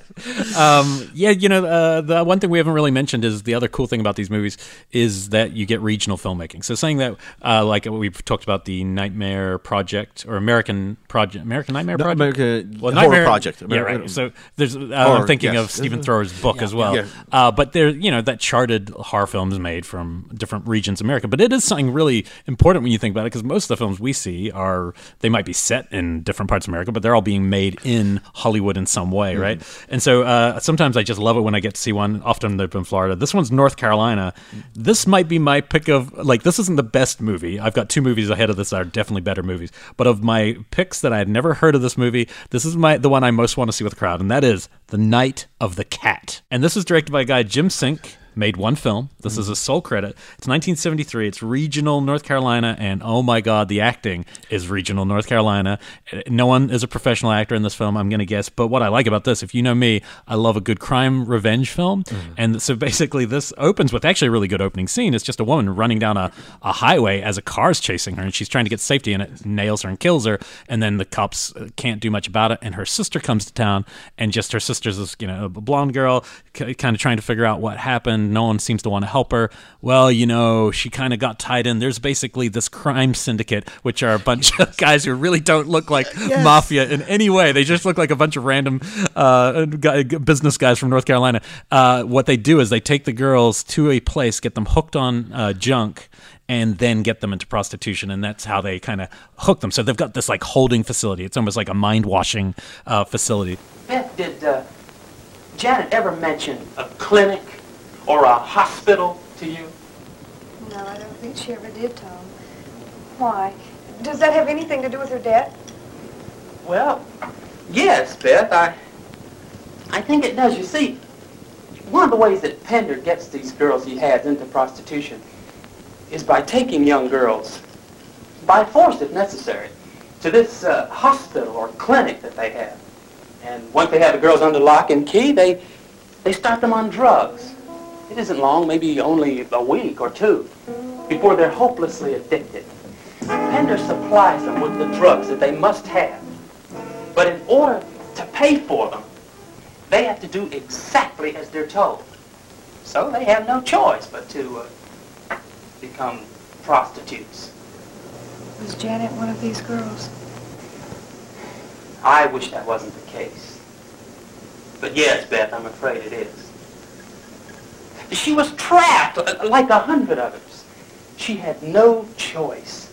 Anyway, so this girl is trying to figure out what she can do about it. She teams up with this other guy, and there is, we have all seen some montage sequences for training montages. Holy fucking shit.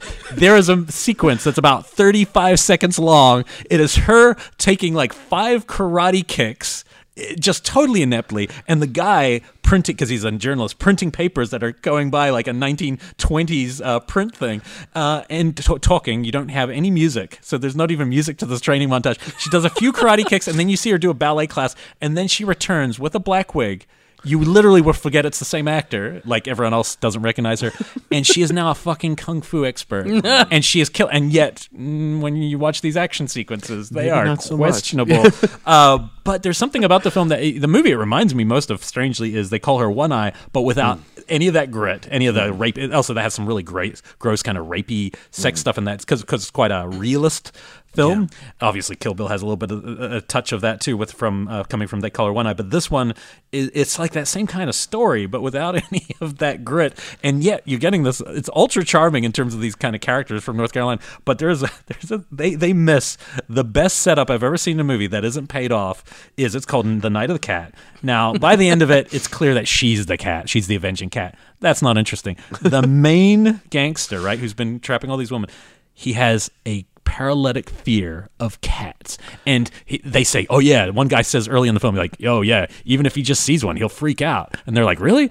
And there's a scene where all the gangsters sitting around a pool, and he sees a little kitten walk by, and he like freezes, and they go, somebody, and they get a guy who basically looks like King Kong Bundy from wrestling. I thought it was. I had to Google it because he looks exactly like him with hair. So the biggest guy you've ever seen walking towards a kitten, like a 400-pound man, and he picks up the kitten. Unfortunately, the kitten doesn't fare well. I hope that it wasn't real. I couldn't tell while I was watching it. And then you're like, oh my God, you've just built up the greatest fear for this character. So my brain is already going Night of a Thousand Cats. I think this movie's going to end with all her doing something with cats. It never comes up again. And I'm watching this movie going, sweet Jesus, how did you guys miss this one? It is such a good setup.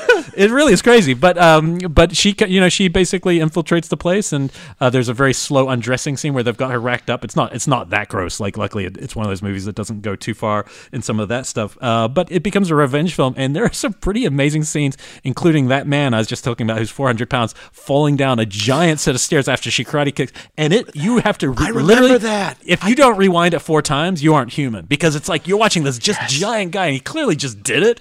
And I have no idea if he's a stuntman, but you're watching this movie and go, oh my God, what is this movie? But if it was made anywhere else, it wouldn't work. But here you're like, there's something about this movie that I'm enjoying, and I like that it's a revenge film, and it's really simple, and she gets to kick some butt. But the kung fu action scenes are almost embarrassingly flat. But this is one that I highly recommend. I just love that somebody made one movie in their life, and this is it, Night of the Cat. You can't find anything on this movie. I think the most I found was Joe Zimba writing about it for your site, or Bleeding Skull, the online site, and whatever was on the Something Weird site. And besides that, I couldn't find anything really, which is just crazy. But also it's 75 minutes, and it cost $100,000. So there you go, man. You can knock this shit out, and it's like you get a North Carolina revenge film. Who doesn't want that? Nice. Wow. But definitely. Man, if it had that ending with cats, it would have been an all-timer. Remake. Right now. I smell a remake. Yeah. Hollywood. Hello. Night of the Cat. Paging Hollywood. That sounds wonderful. All right, I'm going to go into one of my director discoveries now. This is a guy, again, people know. This is Andy Milligan, who is a big part of the Something Weird catalog. They've got a lot of his stuff. He definitely is a guy who might be more well-known for his horror films, which, to my understanding, are the thing he was least passionate about making. I'm going to talk about one that Vinegar Syndrome finally put out, and it's called Flesh Pot on 42nd Street from 1973. Hi. Hi. My name's Dusty. What's yours? Bob. You lost or something? No, why? What are you doing in a place like this? I could ask you the same thing. I asked you first. Well, I needed a drink, so I came to the first place I could find.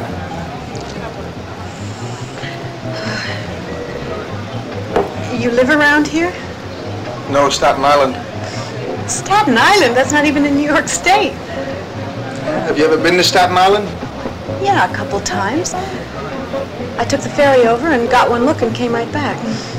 Well, you didn't give it half a chance. You should really see it sometime. Yeah, is that an invitation? If you want it to be. Okay, let's go. Sure, why not?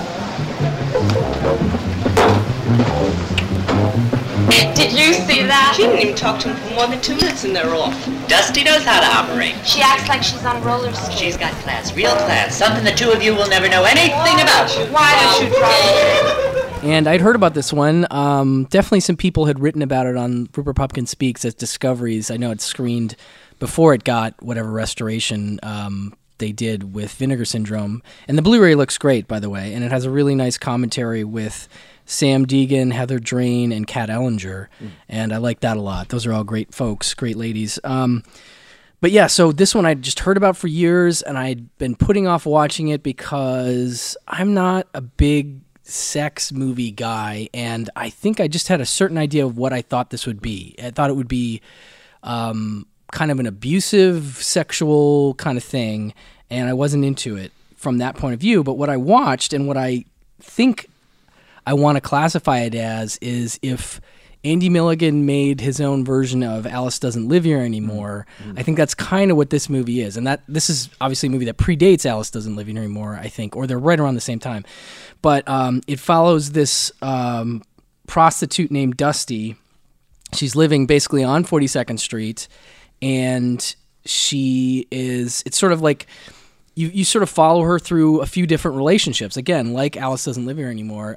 She starts in the beginning with a guy who I think might be a bartender. I can't remember what his job is, but basically he comes home, she's sitting in the chair, and he's like, more or less like, we need to renegotiate our agreement, which is like, apparently she's living in the house and they have sex, and she understood that to sort of be the arrangement. And he's like, I need a little more return. Can you clean up the house, the apartment? And she's kind of getting upset with him, and then she agrees to clean up, and then the minute he leaves, she bails.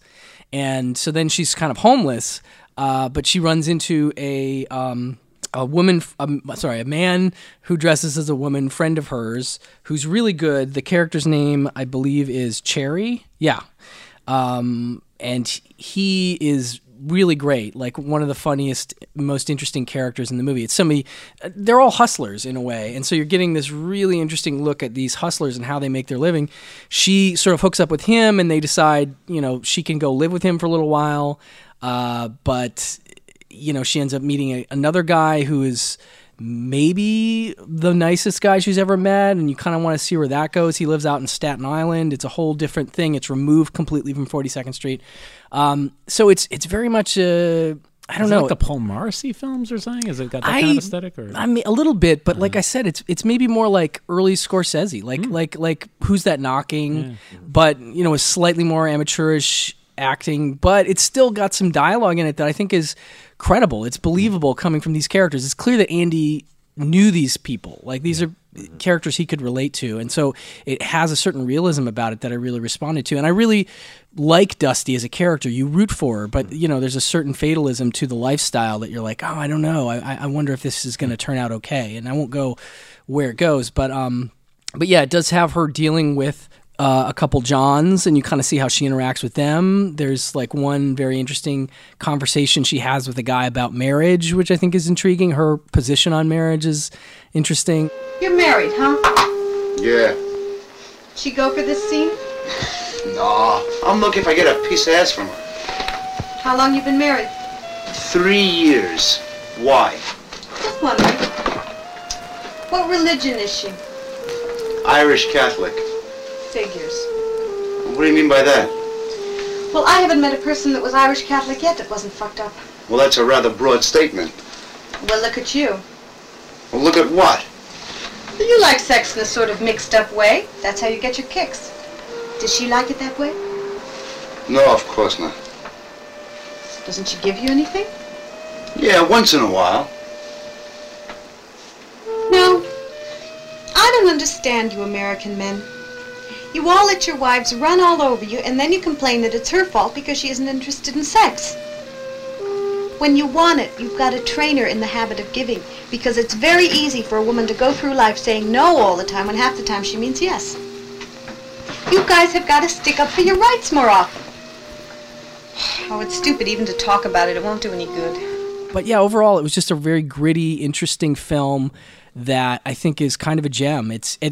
They have inserted some hardcore sex scenes into the film, and they aren't totally out of place.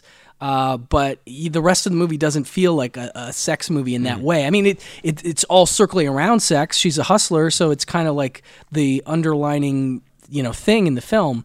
But it was just a lot more moving than I thought it would be, in that way. And a character that I cared for a lot more. And ultimately, a lot of characters that I was just like, oh, I feel for these people. I can see how the desperation of just trying to make it, just trying to get by, has infected everybody, and they're just doing what they can, But so yeah, it's a really solid film, and I was very impressed. I want to watch some more of his horror films, but like I said, I've heard they are a little tougher, in terms of. You're a fan of his, Dan? I am. Yeah. I thought I had seen Fleshpound on 42nd Street, and I really enjoyed it when I watched it. It's sort of like it. I was trying to think of the way to describe. So because it starts off, it is like a sex film, but then it sort of outgrows that or something. Yeah. I don't know if that's quite the right term. Kinda, yeah. But it's like by the time you get to the end, it's like, hey, this is kind of sweet, sort of, and you don't expect to say that from the man who made The Rats Are Coming, The Werewolves Are Here, or Torture Surgical. Dungeon. Yeah. Was this early before he made those others, or towards the end?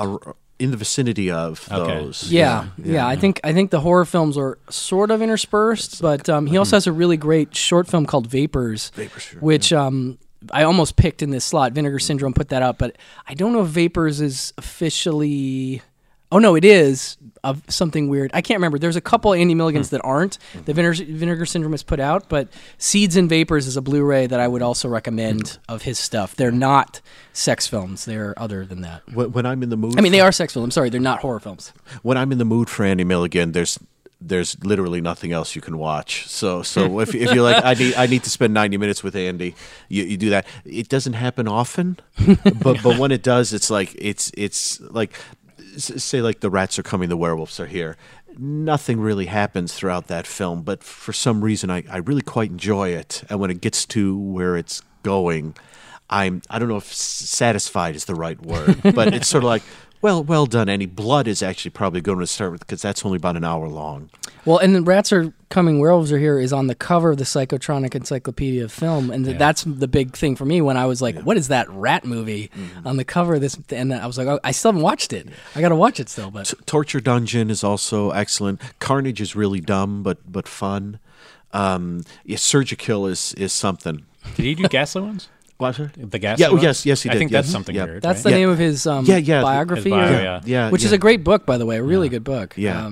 Definitely check that out. The Ghastly Ones. And then he remade that as Legacy of Blood in the late 70s, but if I remember correctly, without much blood or violence, as opposed to Ghastly Ones, which is a little weird. Yeah, it's definitely a guy who is very much doing his own thing, but he does have a certain sensibility and a certain craftsmanship as a filmmaker. It's not polished. It's very raw. Yeah. It's like... You can see why John Waters would be a fan of his. Yes. It's like got a certain, less funny John Waters vibe, if you will. I mean, that's... And sort of like the way, like in Fleshpound on 42nd Street, where he shoots some of the scenes with the people out on the street, has a very sort of, not quite cinema verite, but sort of a raw feeling to it. Absolutely. He kind of, that's the way a lot of his horror films are shot. So it ends up feeling a little weird when you see people in like 19th century period dress with very affected English accents, and the camera's like a little bit very off modern, and a little bit, a little bit. It's it's like when Woody Allen did it, like Husbands and Wives. Yeah. And that was fine there, but then when he did in Manhattan Murder Mystery, you were like, no, Woody, you didn't need to do that here. Yeah. You can calm it down. Well, and it's obviously him probably operating camera on his movies and everything. He's like doing everything literally. Produced, written, directed, the whole bit. Very much an auteur in that way. Yeah, just stand there and please, you're in. just you're good.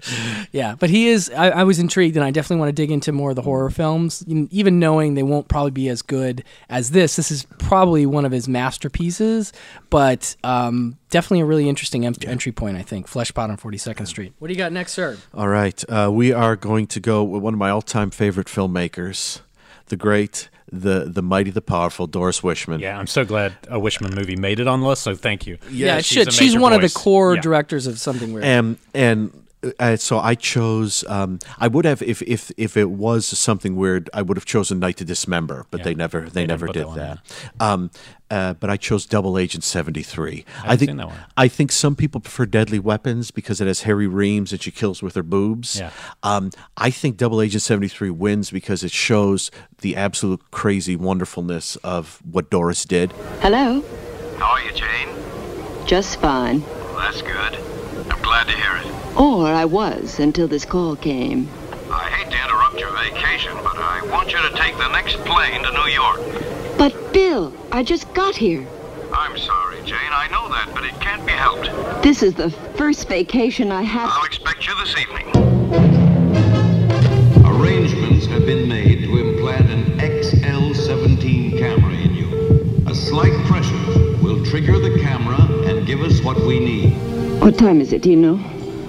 Don't trust anyone. Topless agents are everywhere.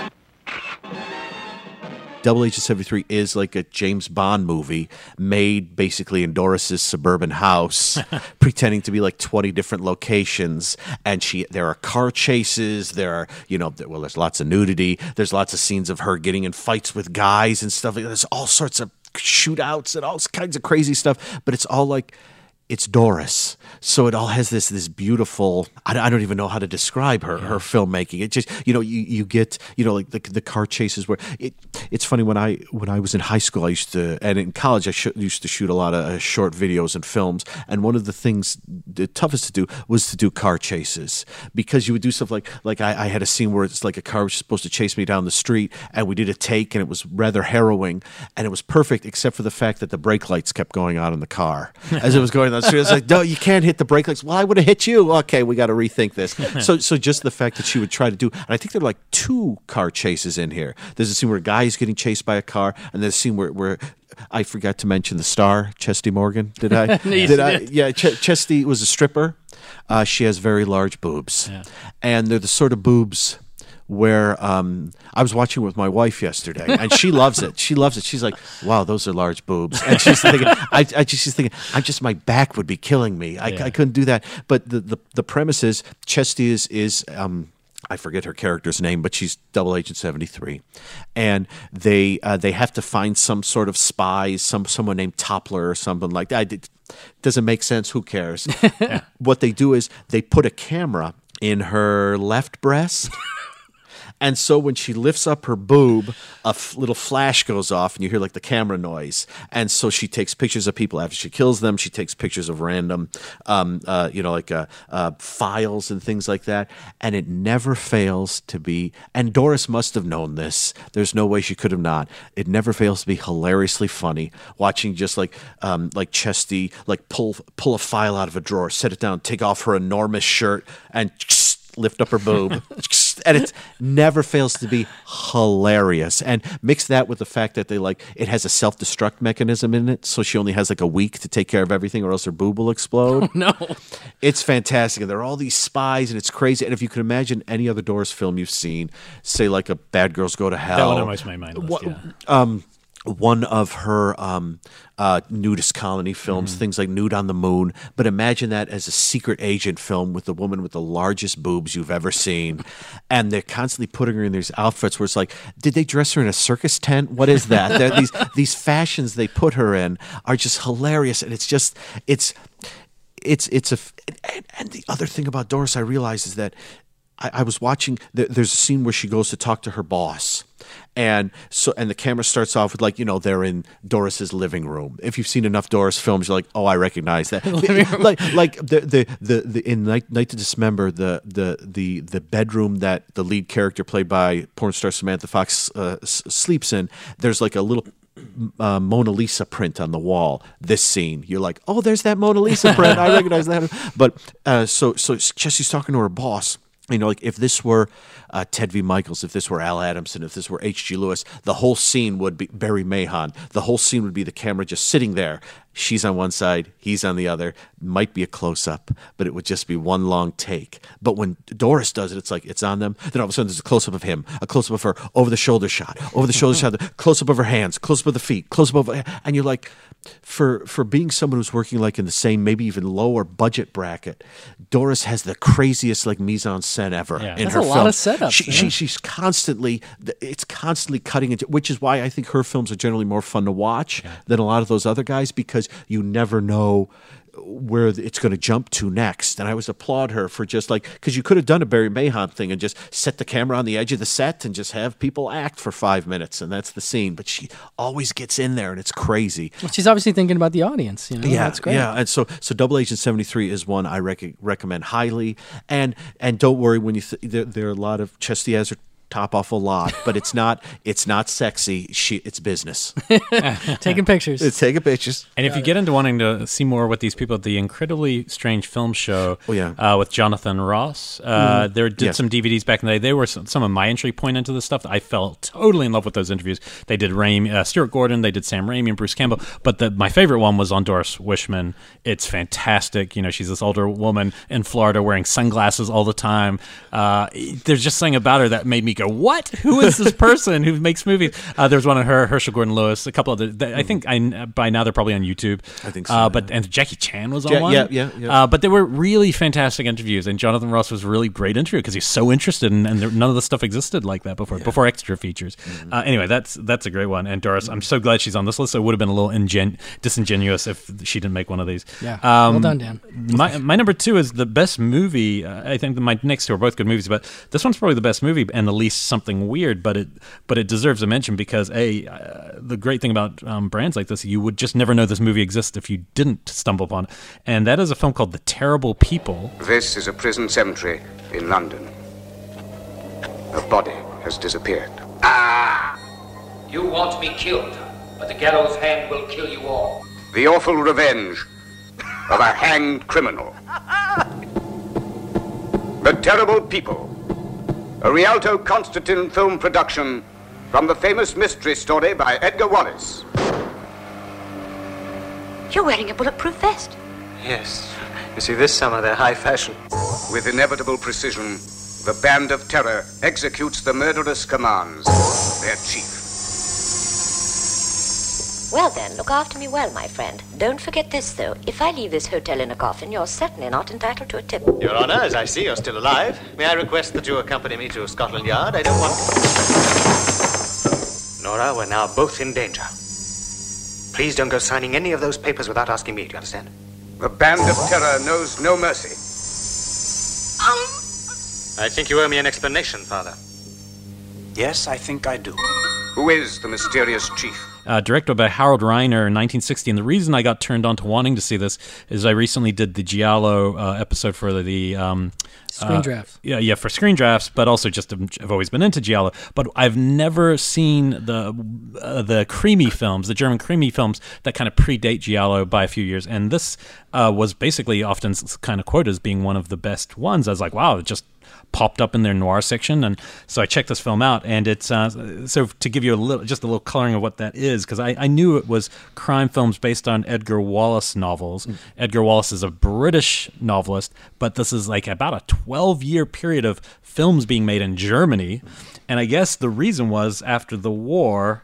I guess there were, this obviously Edgar Wallace, if you don't know, King Kong created King Kong, but became super prolific, and they became very popular post-war in Germany, probably where they're craving identity and trying to figure out what's next. So a lot of this it's like a mixture of American noir and German expressionism, and it's very but with these kind of some sex and Scooby-Doo-ish reveals at the end. Almost all of them seem to have this kind of Scooby-Doo reveal. Love it. But this one is particularly good because it kind of feels ghostly and haunting. And this one, basically, it's this guy. The cops are going for this criminal. He's robbing a bank. They catch him.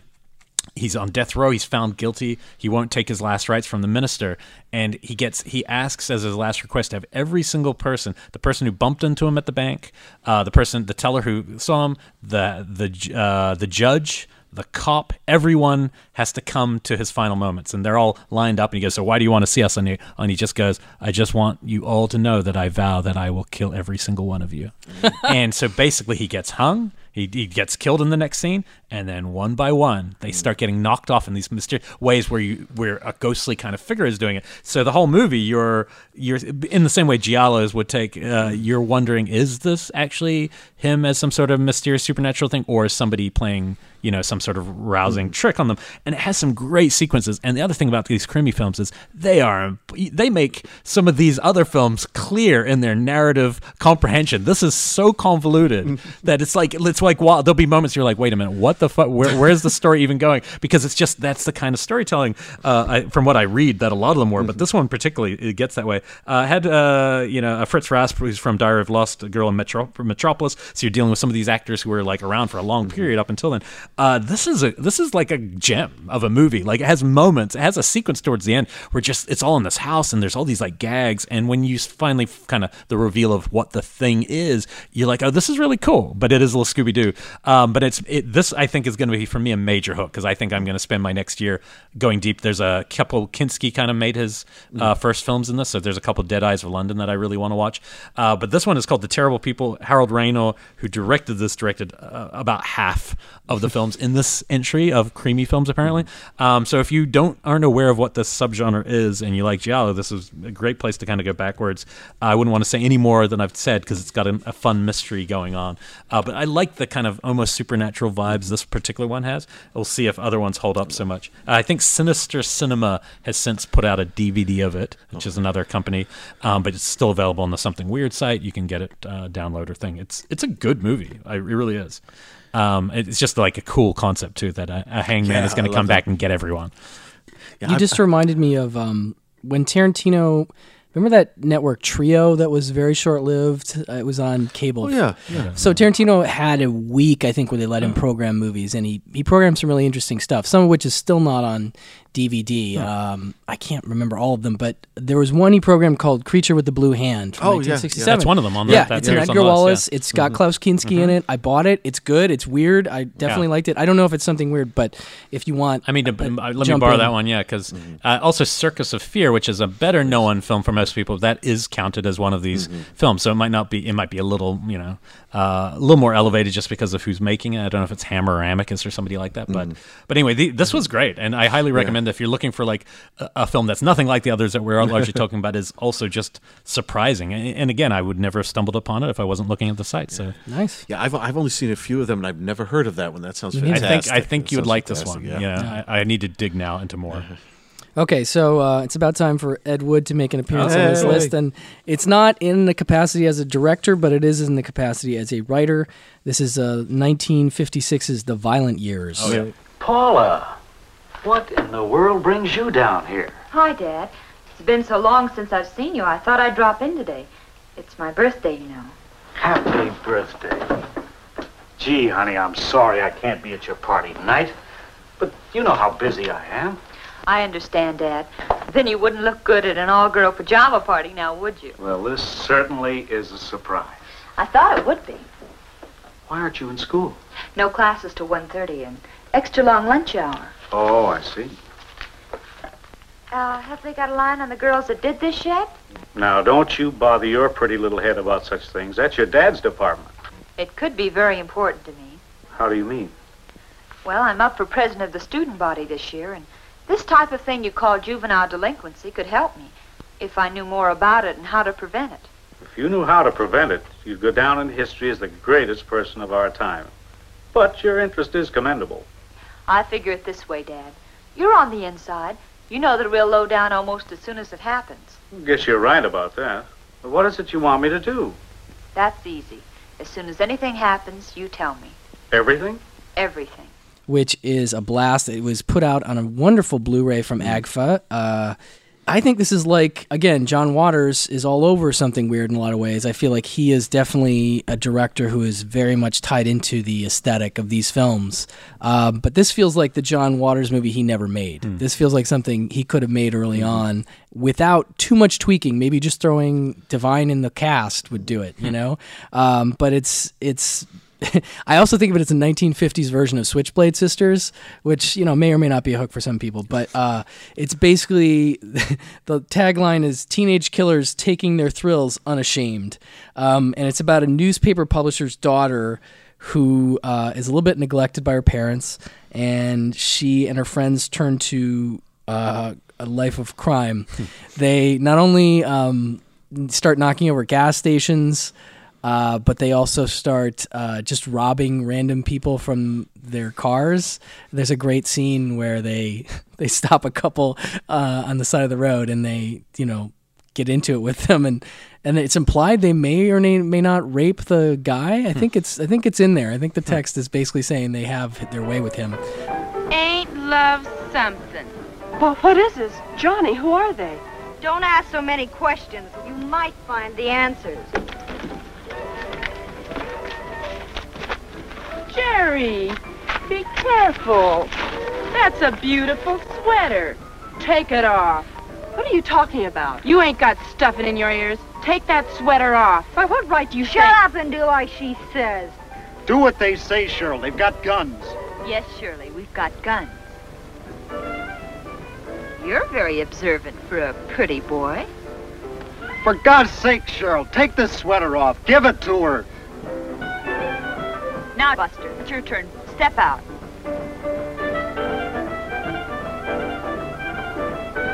Turn around. Put your hands out in front of you. Lean forward and put your hands on the car door. Come on. We haven't got all night. You've seen this done before. A lousy $11. You characters ought to learn to carry more dough. You can stand up now. Well, maybe he's got more to offer than his money. What are you getting at? Big, strong, a little pretty maybe, but... Yeah, under conventional circumstances, he could be very interesting. Why wait for conventional circumstances? You got a point there. What about her? Oh, tie her up and toss her in the back of this heap. But yeah, it's one of those that's just sort of a cautionary tale, but the dialogue is so much fun and the actors are so much I legitimately think this movie is a blast. Like, this is my number 2 for a reason. It was lower on the list, but then I rewatched it. I'm like, this movie's too much fucking fun. I can't not put it higher on the list. Yeah, it's really, if you're a John Waters fan, you haven't seen this, I can't imagine that you wouldn't have a really good time just seeing these chicks going crazy. There's at one point where this woman that they've she's definitely sketchy. She's involved with the girls and she's like asking them to like go and trash some school classrooms. And they were just like, what? You'll pay us for that? Okay. So anyway, there's just lots of stuff like that. And then of course, the daughter talking to her dad about, the leads that the cops have, so she can get a sense of like what they should or shouldn't be doing. And he has no idea what's going on. Anyway, it's a blast. I really love it. It's only 56 minutes long. Oh, nice. So you can't really beat it's really packed in there, It's a wonderful disc, and it's got a commentary from Henenlotter and somebody else I'm blanking on, unfortunately, right now. Not an amazing commentary, but I do like Henenlotter a lot, so just to hear him talk about the movie is fun. You're a fan of this one, Dan? Oh, yeah, definitely. That Blu-ray is gorgeous, and I'd seen it like maybe 3 or 4 times before that Blu-ray came out, and there's just something about it that's just the gals are it has a bit of their sort of wonderful recklessness. It's kind of a variation of like, say, something like Just for the Hell of It, the H.G. Lewis film, which is just about these people destroying things and just doing stuff, putting babies in garbage cans and things. It's like, why are you doing that? And this is sort of like that too. And I don't know, there's something. It's the perfect length, and it just comes in, and it's alternately.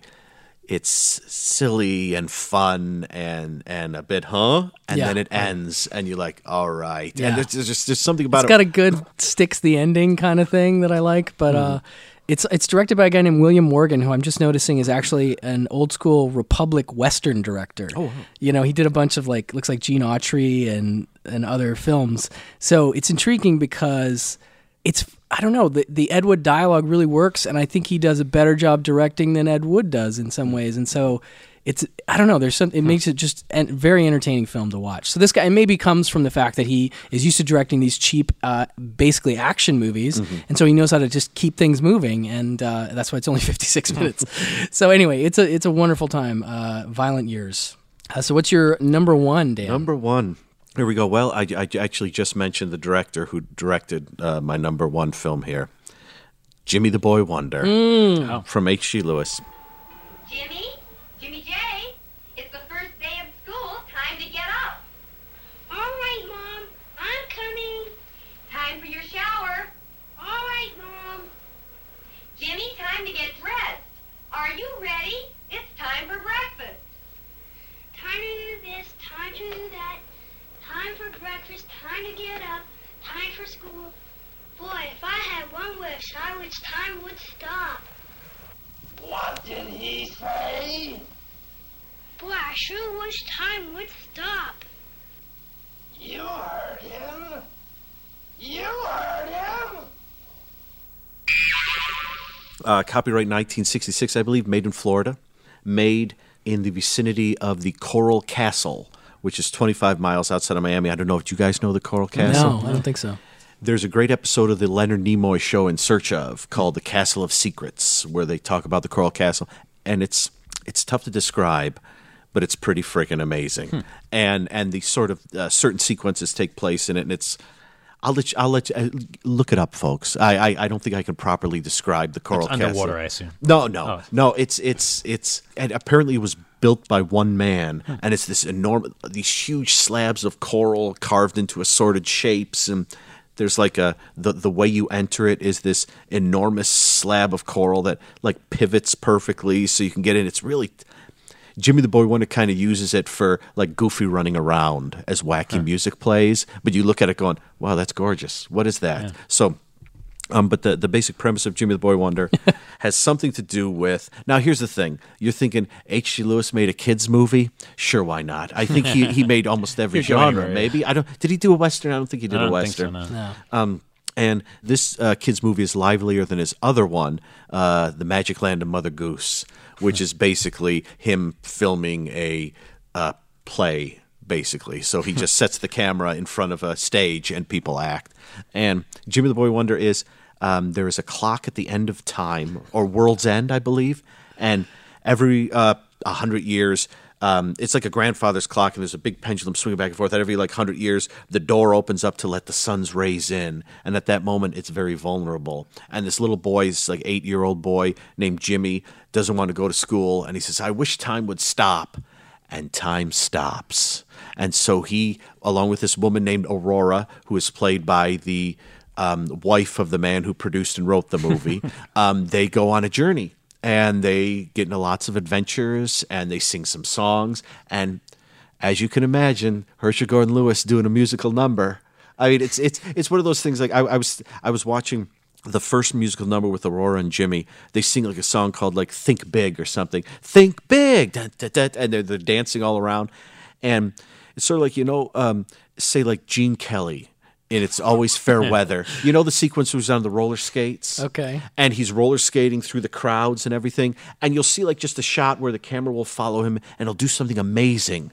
And then he'll continue to do amazing things within the same shot. And you'll be like, oh my gosh. Or like a Jackie Chan scene where Jackie does something. And this is sort of like that, except with two people who can't really sing or dance. And so it's like the musical number is it's gorgeous. It'll just be like this one long take where they come in and they lip sync to this song that's playing, Think Big. And Jimmy will dance around and Aurora will twirl around and HG just follows him back and forth with the camera, and there are 4 musical numbers like this. Yeah, my favorite is the villain we haven't talked about yet, Mr. Fig. Yes. Has a song where he introduces himself. I'm going to have to include a clip of the Mr. Fig song because it's too much fun. I'm Mr. Fig, yes, I'm Mr. Fig. I never walk, I dance a jig. My plans for you are really big. I'm the dangerous Mr. Fig.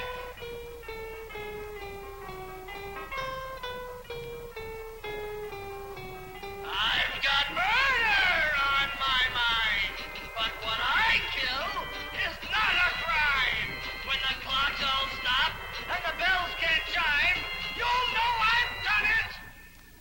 I killed time. Mr. Fig is a very snappy dresser. You can Google him. I can't quite describe his outfit, but he's got big fake black eyebrows and big a fake hairline, and he's the.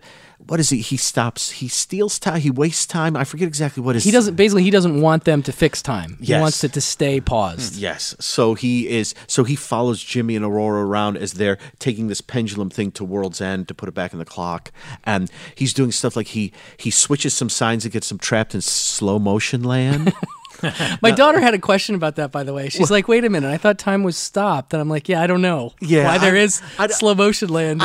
If it's on the way, because when time stops, you get all these great shots of people just on the street, boing, and they're just freezing. And they couldn't bother with an optical. They're just standing still. And there's one fun moment where you see someone freeze in the foreground, and then there are 4 or 5 people in the background, and they freeze too. A little late, but they freeze, and you're like, I thought they'd just keep moving. I didn't realize they were part of the film. Funny. And so they have to go on this adventure. They get trapped in slow motion land, and I think there was a category of film that I created the name for that no one ever pays attention to when I give the name, but I'm going to say it again because this pops up in a couple of my reviews. I call them the sheer audacity films, where you watch them and you go, "How do you have the sheer audacity?" And they can cover good films. I was thinking of I'm going to pronounce her name wrong. Is it Marguerite Duras? Yeah. She had a film called The Lorry. which is her and Gerard Depardieu. She like reads a script to him, and you just see like a truck go down the street, and that's the one whole of the ones movie. she directed? Yeah. Yes, that's right, the whole movie. And like something like Rope, Yeah. would be a variation of that, where you kind of sit there and go, wow, this is just and almost like the technique and what's happening kind of almost overwhelms the story a bit. You might almost say like the end of Back to the Future 2 when they go into Back to the Future 1 kind of thing. Yeah. But then there are other films like Tony Malinowski's Night of Horror, which is 70 minutes long, purports to be a scary ghost story. Nothing happens for 7. I mean, literally, you sit there watching the whole movie going, I can't imagine why there's nothing happening. Psyched by the 4D Witch, I think, is another one. Yeah. And Jimmy the Boy Wonder is another. Like, just the fact that the film's only maybe 70 minutes, but there's a 5-minute sequence where they go in slow motion land, and you basically just watch kids on swing sets and jumping rope in slow motion, and that's it. And then they stop down for a cartoon for like 10 minutes. I think it's a little more than More that, than 10 sir. minutes? It's definitely too fucking long, which is fine because it's a weird cartoon. It's almost like quasi Pinocchio Disney, but creepier. Yes, But I'm just like, whoa. At a point, I'm like, oh, okay. Now this is too long. At first, an animated digression was great, but now I'm just like, okay, now this is way too long. Because it's like halfway into the movie, Jimmy gets tired. And Aurora says, well, there was another little boy who had the same thing that you did. And it suddenly goes into this cartoon. And it's you can clearly tell that like H.G. Lewis and friends are dubbing random things over it because the dubbing is off throughout it. And it's just this boy goes on this adventure. And it goes on for like 20 or 25 minutes. And it's only like a 70-minute long film. Yeah. And by the time they return to Jimmy and Aurora, you've forgotten what they were doing because you've spent so long. It's totally true because I was like watching the cartoon. I'm like, okay, is this going to tie into? No, this is nothing to do with the movie at all, and it's just distracting me, and I'm forgetting what happened. Yes. So this is like, yeah. If you imagine Herschel Gordon Lewis making a kids movie, that's Jimmy the Boy Wonder. It's in no way, shape, or form is it my favorite Something Weird movie. But it's to me it's the something weirdest of a lot of the movies, and it's just so nutty. And I remember when. And I don't know who I spoke to. It could have been Mike. When I called Something Weird once to ask them a question. This was a long time ago, 15, 20 years ago, something like that. I called them to ask them a question about something, and I got a guy on the other end, and we started talking. And I said, like, I watched one of the H.G. Lewis movies, and I said, oh, when are you guys going to put out a DVD of Jimmy the Boy Wonder? There was a pause, then laughter, and probably never. And I was, oh, that's too bad because that's probably my favorite. But yeah, I go with Jimmy for the top just because you don't. Herschel Gordon Lewis, you expect the gore, you expect the violence, you don't expect just such a. I mean, there were so many dippy kids movies that were made at that time. You just don't expect it, and it's just so goofy and it's so much fun. And every once in a while, like Aurora, who like looks like.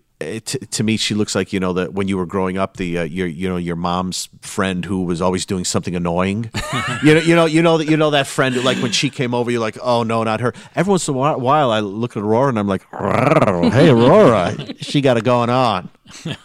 but yeah, it's a fun. And Jimmy, of course, is in. Just for the hell of it, I think. The boy who plays Jimmy, he's in a brief scene in that, I think, where they like the gang is like brawling, and I think he's on like the side of it. I'm like, oh my God, it's Jimmy watching the fight. But, yeah, no, I'm fascinated by fucked up weird kids movies. Yeah. It's an ongoing thing for me. I think this would be a really interesting double feature with the 5,000 Fingers of Dr. T. Oh. Obviously there's a very polished studio film. This is the backyard version of something like that. Yes, exactly. I was just really intrigued by it. It was actually one of the more interesting H.G. Lewis watches I've had, just because it's not like anything else he's ever done, and it's really not like anything ever. He's such a strange guy. I like that he's one of the main faces of this company because he's just such a strange character. He made film in all these different genres. He actually, just when you want to write him off, he's more of a businessman, then you realize he did all the camera work. He loaded the film. He knew lenses. You're like, that's so interesting. And then he made his fortune in direct mail. He's the reason you get junk mail. To this day, it's because he made a fortune off that, and that's why ended up not being in films. It's just crazy. And if you ever got a chance to meet him, it's still one of the. I remember going to Chicago Flashback Weekend or whatever, like I don't know, a decade ago, right before I moved out here, and there was George Romero and Tom Savini and all these people, and no one was talking to Herschel Gordon Lewis, who was sitting in a corner. I went over, said hi to the guy, having seen these films, not knowing what he'd be like. And he was the charmingest, and he just talked for about an hour and a half. Oh, I would love to talk to you. Like, kind of like Corman-esque in that way. And I'm just sitting there going, this is Herschel Gordon. Like, I'm coming from New Zealand where we don't meet these people. Like, you guys have conventions here. We don't have that. And I'm just like, I'm sitting with the guy who made Wizard of Gore. This make no sense. And he looks like your grandfather, and it was wild. No, like, he's even more, and I think Roger Corman's very intelligent, but I think H.G. Lewis comes off even more intelligent than he's that. obviously a marketing genius, because that's what his book is on, marketing. I mean, sadly passed away in 2016, which is too bad. But it's cool that he got to come back to movies. So we talked about Gore Girls at the start as the kind of end of that first period of filmmaking. And then, 20, 30 years later, he came back and made a couple, late entries. And it's just cool because in their lifetime, they wouldn't have been recognized as filmmakers if it wasn't for physical media and VHS and DVD later on. So that's super cool. I'm glad he's at the top spot.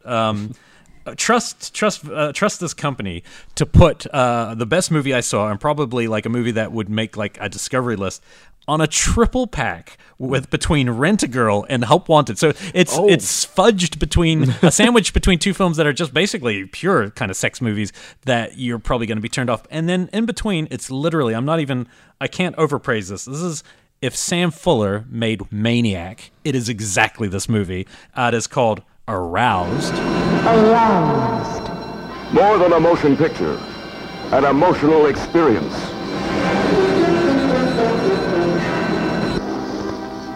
I wonder what Johnny would say if he knew I was entertaining a man. Probably say you're a whore like all the others. Well, nobody gives a damn about us. Just use us any way you want. Get your kicks and throw us away. We're just pieces of meat hanging on a hook waiting for a butcher.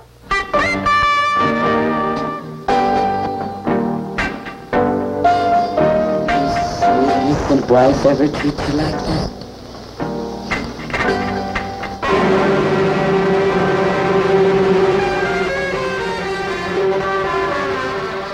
One sex murder too many, and desperate, frightened women band together to trap a maniacal killer. Aroused. Aroused shows you what you have never seen before. Aroused is a blast of desire. Aroused.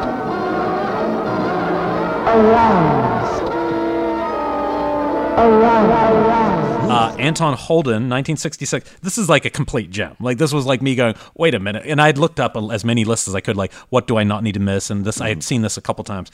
So it's basically shot in Manhattan. It's shot like a Sam Fuller film. It's a little rough, very streets, black and white, looks gorgeous. But it's also it's totally a Something Weird title too, because it's mixing prostitution, go-go dancing, kind of our perversions. There's a sex killer who's watching a woman make it with a John. The John leaves. She takes a shower. This is the opening scene. The guy sneaks in, and just before he can kill her, he's going to kill her with like, and it's shot really well. It's like really just a kind of exciting cinematography.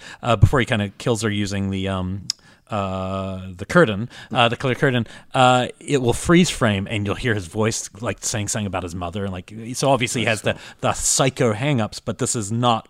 The influence of Psycho to me seems much less. It definitely seems much more like a Joe Spinell Maniac than that Maniac, even though this is obviously predates it by 12 years. There's no way Lester didn't see this, and I'll get to the reason why later. But it's so basically she's killed. A cop who's like a good family man kind of cop is trying to solve it, and he's getting a lot of offers by prostitutes along the way, but has a good marriage. The only kind of sex scene you really see in the movie, actual sex scene, is it's not hardcore or anything, but it's him and his wife, and it's totally normal. It's just like a normal, hey, you feeling okay, honey? No, I've seen some crazy stuff. And then they just kind of make out and start having sex, and you're like, oh, that's kind of nice. Like, you don't get to see that much in movies. It's kind of surprising.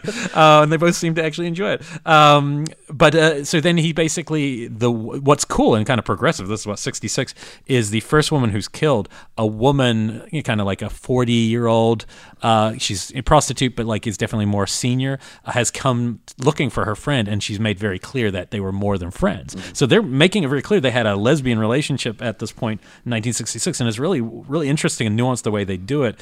And she was actually in love with her, and they actually talk about their relationship later in the thing, and I was like, oh, that's unique. She kind of runs the group of prostitutes. There's a bartender character that you start to go, is that the guy? So unlike Spinell's Maniac, which centers the whole movie on him, this is more like, who is the red herring going to be? About halfway through, it's not really part of the twist by any means. And then my God, this last so it's just shot really well. It's like a kind of reminds me less of in terms of Sam Fuller, it feels more like Deadline or something. You know, it's one that's a little bit more on the streets, a little more urban. Maybe Crimson Kimono a little bit too. It's even though the easy would be Naked Kiss, but Naked Kiss is so beautifully it's a lot more still than this. This is a city shot.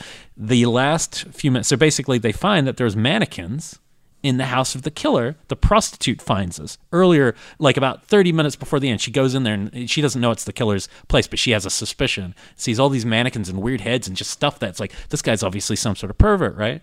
And this will only be a spoiler for those who've seen Maniac, but at the end of this movie, it's the exact same visuals as how that movie ends, which is one of the greatest endings in the history of horror, in my opinion, and psychologically just utterly devastating and disturbing.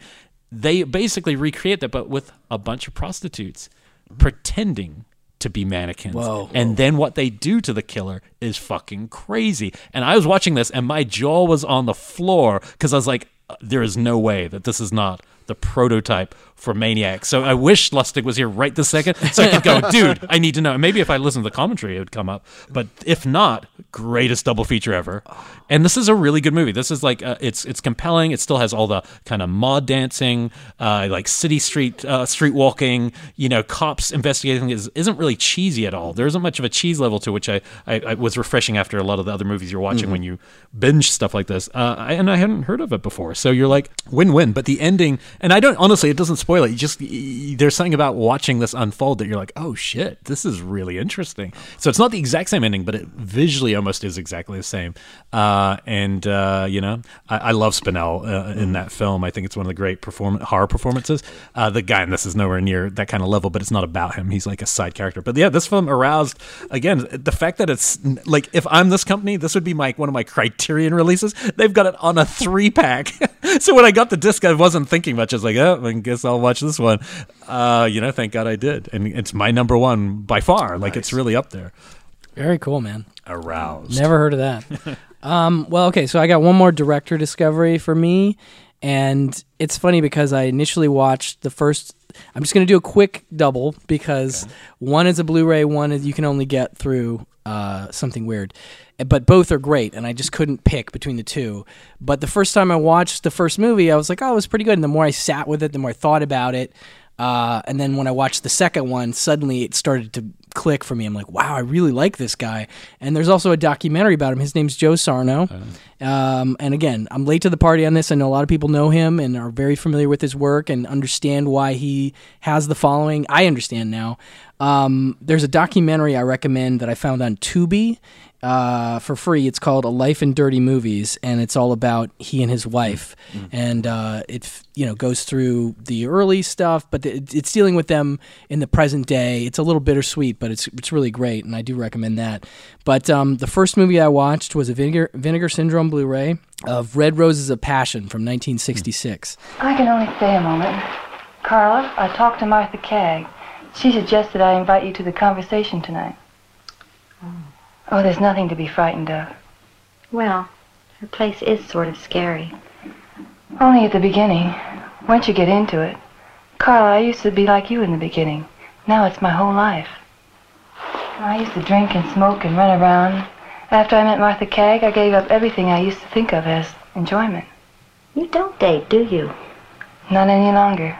I don't have the time nor the inclination. But why, Enid? I don't know. I'm so caught up in the conversations. I just don't have the time. Carla, the conversations and the meetings at Martha's are my whole life. Well... Carla, come with me tonight. Oh, all right. Well, what time will you pick me up? 8:30, here. Okay. Tonight, wear this under your coat. It's the costume for the conversation. Carla, I'm delighted you're coming. You won't be sorry. And this movie is like, I think you'd really dig it. I don't know. Bergman-esque is definitely a word that comes to mind. He's very much an art house auteur. Like, the story of this one is that there is this suburban woman who's very frustrated. She lives with her mom and her sister, who are very prudish. She brings a guy over to the house occasionally, and they give her a really hard time about it. And she goes to a tarot card reading with a friend of hers, and it sort of turns her into this group of women that get together, and they're like a witch cult, basically.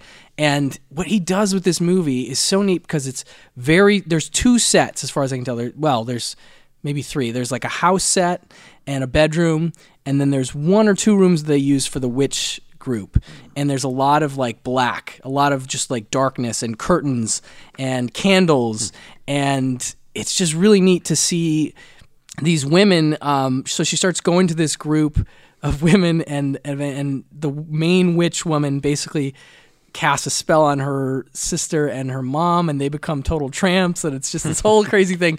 But it's just really compelling in that way that it's so beautiful to look at, and the Blu-ray is absolutely gorgeous. I can't recommend this Blu-ray enough, but the black and white just looks so good, and his framing is really artful. You know, there's these great shots where she'll be sitting on her knees in the foreground, and you've got some of the other girls behind them. They all wear these specific sheer nightgowns to this events that they have, and obviously you can see right through them, but just the artful composition. You know, he was a softcore guy all the way, and so there's no hardcore sex in him. And it was definitely something where I was like, I don't know, again, if I'm going to like this, but it was just so artistic in a way, and so still very weird in a certain sense. But just the idea that you had sort of this guy who clearly is coming from a much more art house place. I keep bringing up John Waters, but he shows up in that documentary talking about Sarno, and you can also see how he would have responded to these films. So this one is just a really interesting little slow burn thing, you know, with this witch thing going on. So I really like that one. But the one I got from Something Weird, which I don't think you can get anywhere else, is called Moonlighting Wives from 1966 as well. And this one, I say, is like Douglas Sirk meets Russ Meyer. It's like, it's basically like this woman, you know, she sets up her own stable of hookers that are housewives.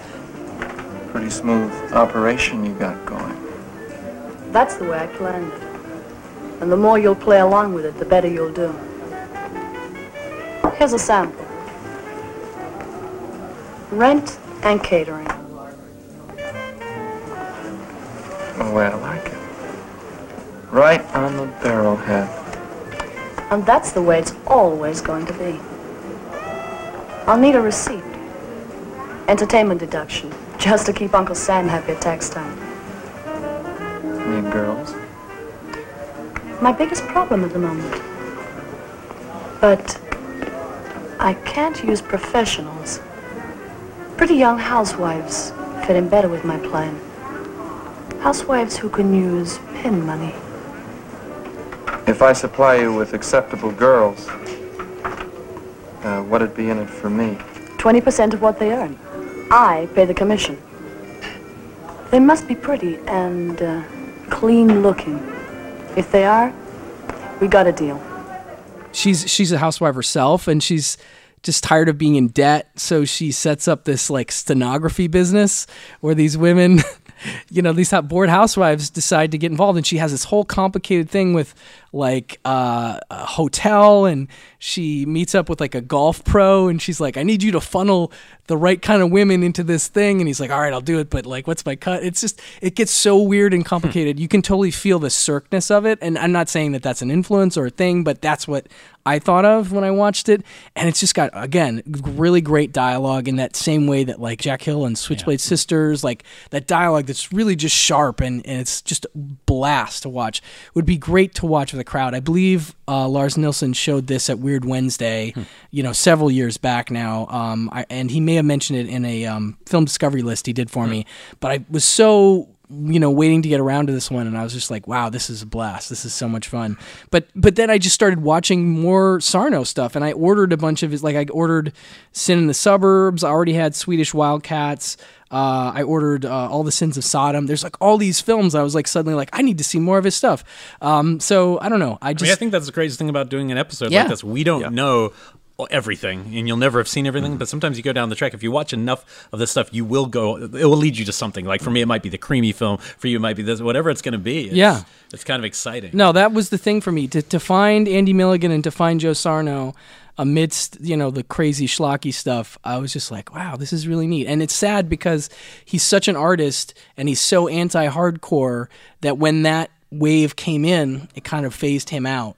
And his type of film is just not as commercial then. But in the 60s, it's a very racy kind of thing. There's a lot of naked women, and it's sexy but not, I don't know, gross. I don't know how to put it. It's just it's artful. It's just really I just really liked him a lot.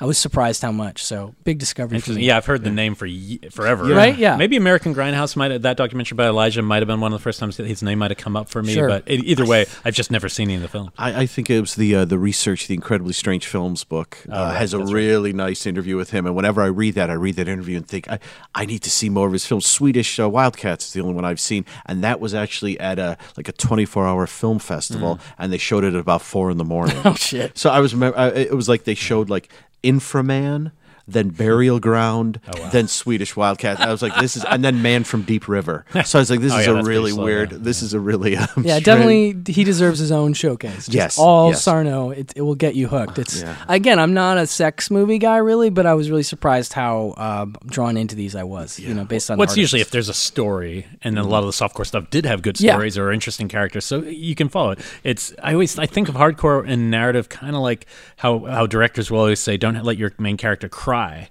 because if they cry on screen, then instead of they should build up to crying, but if you actually let them cry, then it's doing the work for the audience. Now we don't need to cry because they're doing it for us, but if you lead up to it, we're all going to blubber. When I see a hardcore, it also takes something out. Like having the build up to sex is like the exciting part, but if you actually then show, it's kind of like, oh, well, now you've done it. There's nothing. It also breaks the narrative. It actually stops moving forward momentum. But again, we weren't around when that was breaking, so it might have been different if I'd been around in 1973 and I could have gone to a movie theater and it would be normal to be sitting there with a bunch of people on my lunch break. Fuck yeah, I probably would have tried it. But nowadays it's just a little weird. I can't do that now. Well, I kind of want to. Why don't we do that after? So just quickly, let's rattle off anything else you might have seen that you were just as kind of quick titles that maybe you think are still worth mentioning before. Obviously, we're talking about a huge catalog. So I just want to start with 2 actual DVDs they released that where I don't absolutely adore the films that are on them, but I love the releases. One is that they did several like Let's Go to the Drive-In ones where you click on the icon and then they show like 2 H.G. Lewis movies or 2 Doris Wish ones. But they did one that was it's like nudist colony monster movies, and it was Barry Mahon's The Beast That Killed Women and the Monster Camp Sunshine, and that's a great one because you click the Let's Go to the Drive-In and you get the drive-in commercials. You get like Ed McMahon trying to sell you like Budweiser or something like that. You get gals on Vespas. You get all the great you get a lot of great trailers. You get about like a half a dozen shorts, and it's about 3.5 hours long. And the movies are like 2 hours and 15 minutes of that. So it's a really wonderful mix of the actual movies mixed with all these great shorts and all these great trailers. That's something we didn't actually mention, that if you buy directly from Something Weird, every one of the discs had some other thing on it. So when I'd push play, I'd watch the movie, and then it would keep going, and there'd be just... And it's not even necessarily thematically linked. Suddenly it's just a kind of a nudie short story or a weird informational documentary. And it's like, that is pretty cool. Like these weird discoveries you'll make with no plan of what you're getting. Well, it was clearly something Mike, was doing for the customer. Like more bang for your buck, if you will. That's pretty neat. Because the Jimmy the Boy Wonder has like maybe a half a dozen great kids movie trailers, like Little Red Riding Hood meets the Monsters and Puss in Boots. And then it has a couple of those K. Gordon Murray Santaland shorts with like Stinky the Skunk and Merlin and Santa, like some Santa's Village. The other DVD I wanted to mention is The Monsters Crash at the Pajama Party DVD. That's a David L. Hewitt short that they would show at the spook shows, and at the end of it, the scientist would say to the werewolf and mummy, go out in the crowd and bring someone back, and then guys dressed as werewolves and mummies would run up and down the thing there. But the great thing about that DVD, have you guys seen that DVD?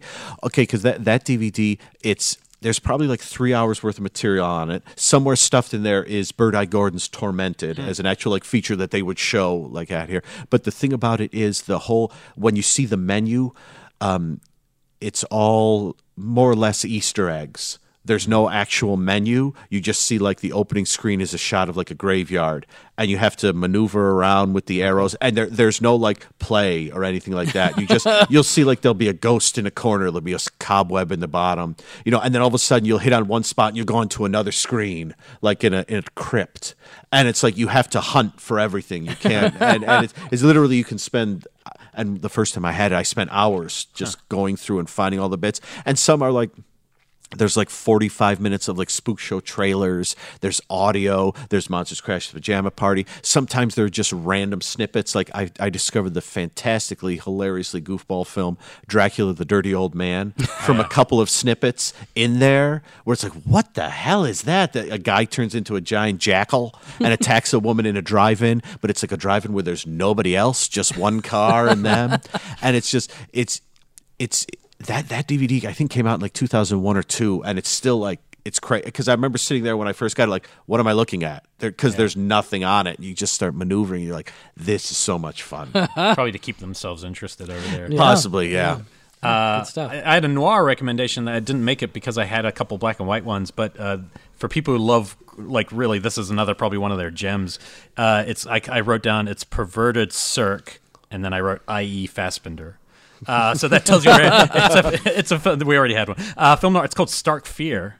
And man, it's a good movie. Like this is like it just feels like a classic noir, but a little dirtier, a little weirder. It's Ned Hawkham, 1962. It's Beverly Garland as the lead, and it's basically this woman who comes home to she comes home to her husband, and he's so upset that she is getting a job and going to support herself that he can't get it up, and he tries to make it with her that night. He's throwing at the opening scene. He's throwing like his glass of whiskey at her portrait and shatters everywhere. And then she comes home, but he also has a problem with the guy she's going to work for, and it's kind of a Rod Taylor type who he has some sort of thing with. But basically, after it gets so bad between them, she leaves and finds out, oh, he actually has a secret life. He's from this other small town in like Texas that she didn't know about. She goes down there. Something awful happens to her there. There is a scene and this is, if you get a moment like this in any movie, I've never seen anything like that. It was called a jukebox graveyard, and it's the place or museum. It's the place where they go to fix jukeboxes, and so there's all these weird instruments, and it's clearly a real one. And there's a scene where she runs through there and all the music's playing and it's discordant and like out of its mind. You're like, oh, that's a cool like original thing. I've never seen that in any other movie, but this is beautifully shot, black and white. It's a real noir. It's not like some just throwaway. I don't know how the hell it's in their library. I don't know how I've never heard of it. And it has a couple really dark things that happen throughout it. And it's kind of also a woman's picture. It's about like getting through, does she need a man, or, how is she defined by her husband? And it's got some weird violence in it. Highly recommend it as just like, if you're looking for something that's not like some of the stuff we've been talking about. I saw one called The Black Cat, which is a very good, interesting 60s version of the Post story with kind of, you get Chuck Berry songs and axe murders, but it's actually pretty intense and strange and Southern. I think that's on the Severin, their Hemispheres horror set. I think that's one of the cool. the like. I have that set. Yeah, I believe that's. It's really well shot, and it's pretty really atmospheric, done, and it's and then the only one, and I had written Sadist too because I like that film. But the one we were talking about before the show started, it was one of the better things I discovered last year, which was part of that Nightmare box. But that was The Child, which is on the American Horror Project 2 box, and I didn't love the other two films on that. I thought they're both interesting, but The Child will start and it'll feel like all these others we're talking about, where it's like, what is this? It's a little patchy, and then these kind of like, it's a little girl who is able to control effectively like these demon zombie things, and when it goes there, you're like, whoa, this movie's kind of going all out. And so this was originally something weird, but now you can see it in a beautiful arrow. So I do that. I do adore The Child. Yeah, so much stuff, folks. Yeah, I mean, there's so many movies, we're telling you. Yeah, I mean, I haven't even mentioned, like, if you're going to watch Jimmy the Boy Wonder, watch Wonderful Land of Oz, Barry Mahan's film, because it's not as crazy as Jimmy the Boy Wonder, but it's one of the most faithful adaptations of an Oz book I've ever seen. I've read all the originals, and even up to the really weird ending, which is completely given away in the trailer. So if you happen to come across a trailer for Wonderful Land of Oz, don't watch it, because they act there's there's basically a witch who says what the spoiler is at the ending of the movie, and it's in the middle of the trailer. And you're like, wait a minute, that's the end of the movie. That would be like, I was going to say, like, giving away, like, what happens at the end of Empire Strikes Back in the middle of the trailer. You know, That's interesting. But we this is our little show's tribute to Mike Rainey, and I think that it's anyone who does this kind of work. We've obviously talked about Nick Redmond before, and people who we've lost who are champions of movies and not discriminating against what makes for a movie. And I really respect that. I loved this little adventure we had into these movies, and hopefully somebody you listening to this will discover something from it. I would definitely say check out their website because there's some gems, and like we said, it's gonna be less available after December. So but I would also say if you find a few titles you're interested in, definitely run it by Amazon Prime because they do seem to have a decent amount of stuff there that you can dip your toe in the water. Yeah, you can. But some of my favorite ones I couldn't. Were the ones I actually ordered. No, you're definitely right. And I was surprised. And like the cat one, Night of the Cat, I couldn't even find a trailer online. Yeah. I'm like, it looks on zero footprint except the disc that I have. So. Which is kind of neat, in this world we live of streaming where everything's available. Yeah, I think so. So anyway, and we couldn't have had a better guest. Like seriously, Dan. Well done, sir. You're fantastic, and we know, and we'll definitely have you back when we. I'd love to get into your '80s action. So we got to talk some '80s action. That'll be a lot of fun. We can do a ninja party. Yeah, awesome. Ninja party. That is a guarantee. We'll invite Madsen. Yeah, that's the part 2 everyone actually wants. Yes. Is Michael Madsen and Ninja Party. I like it. Anyway, thanks for coming on. Thank you. We couldn't have had more fun in the strange world. So weird.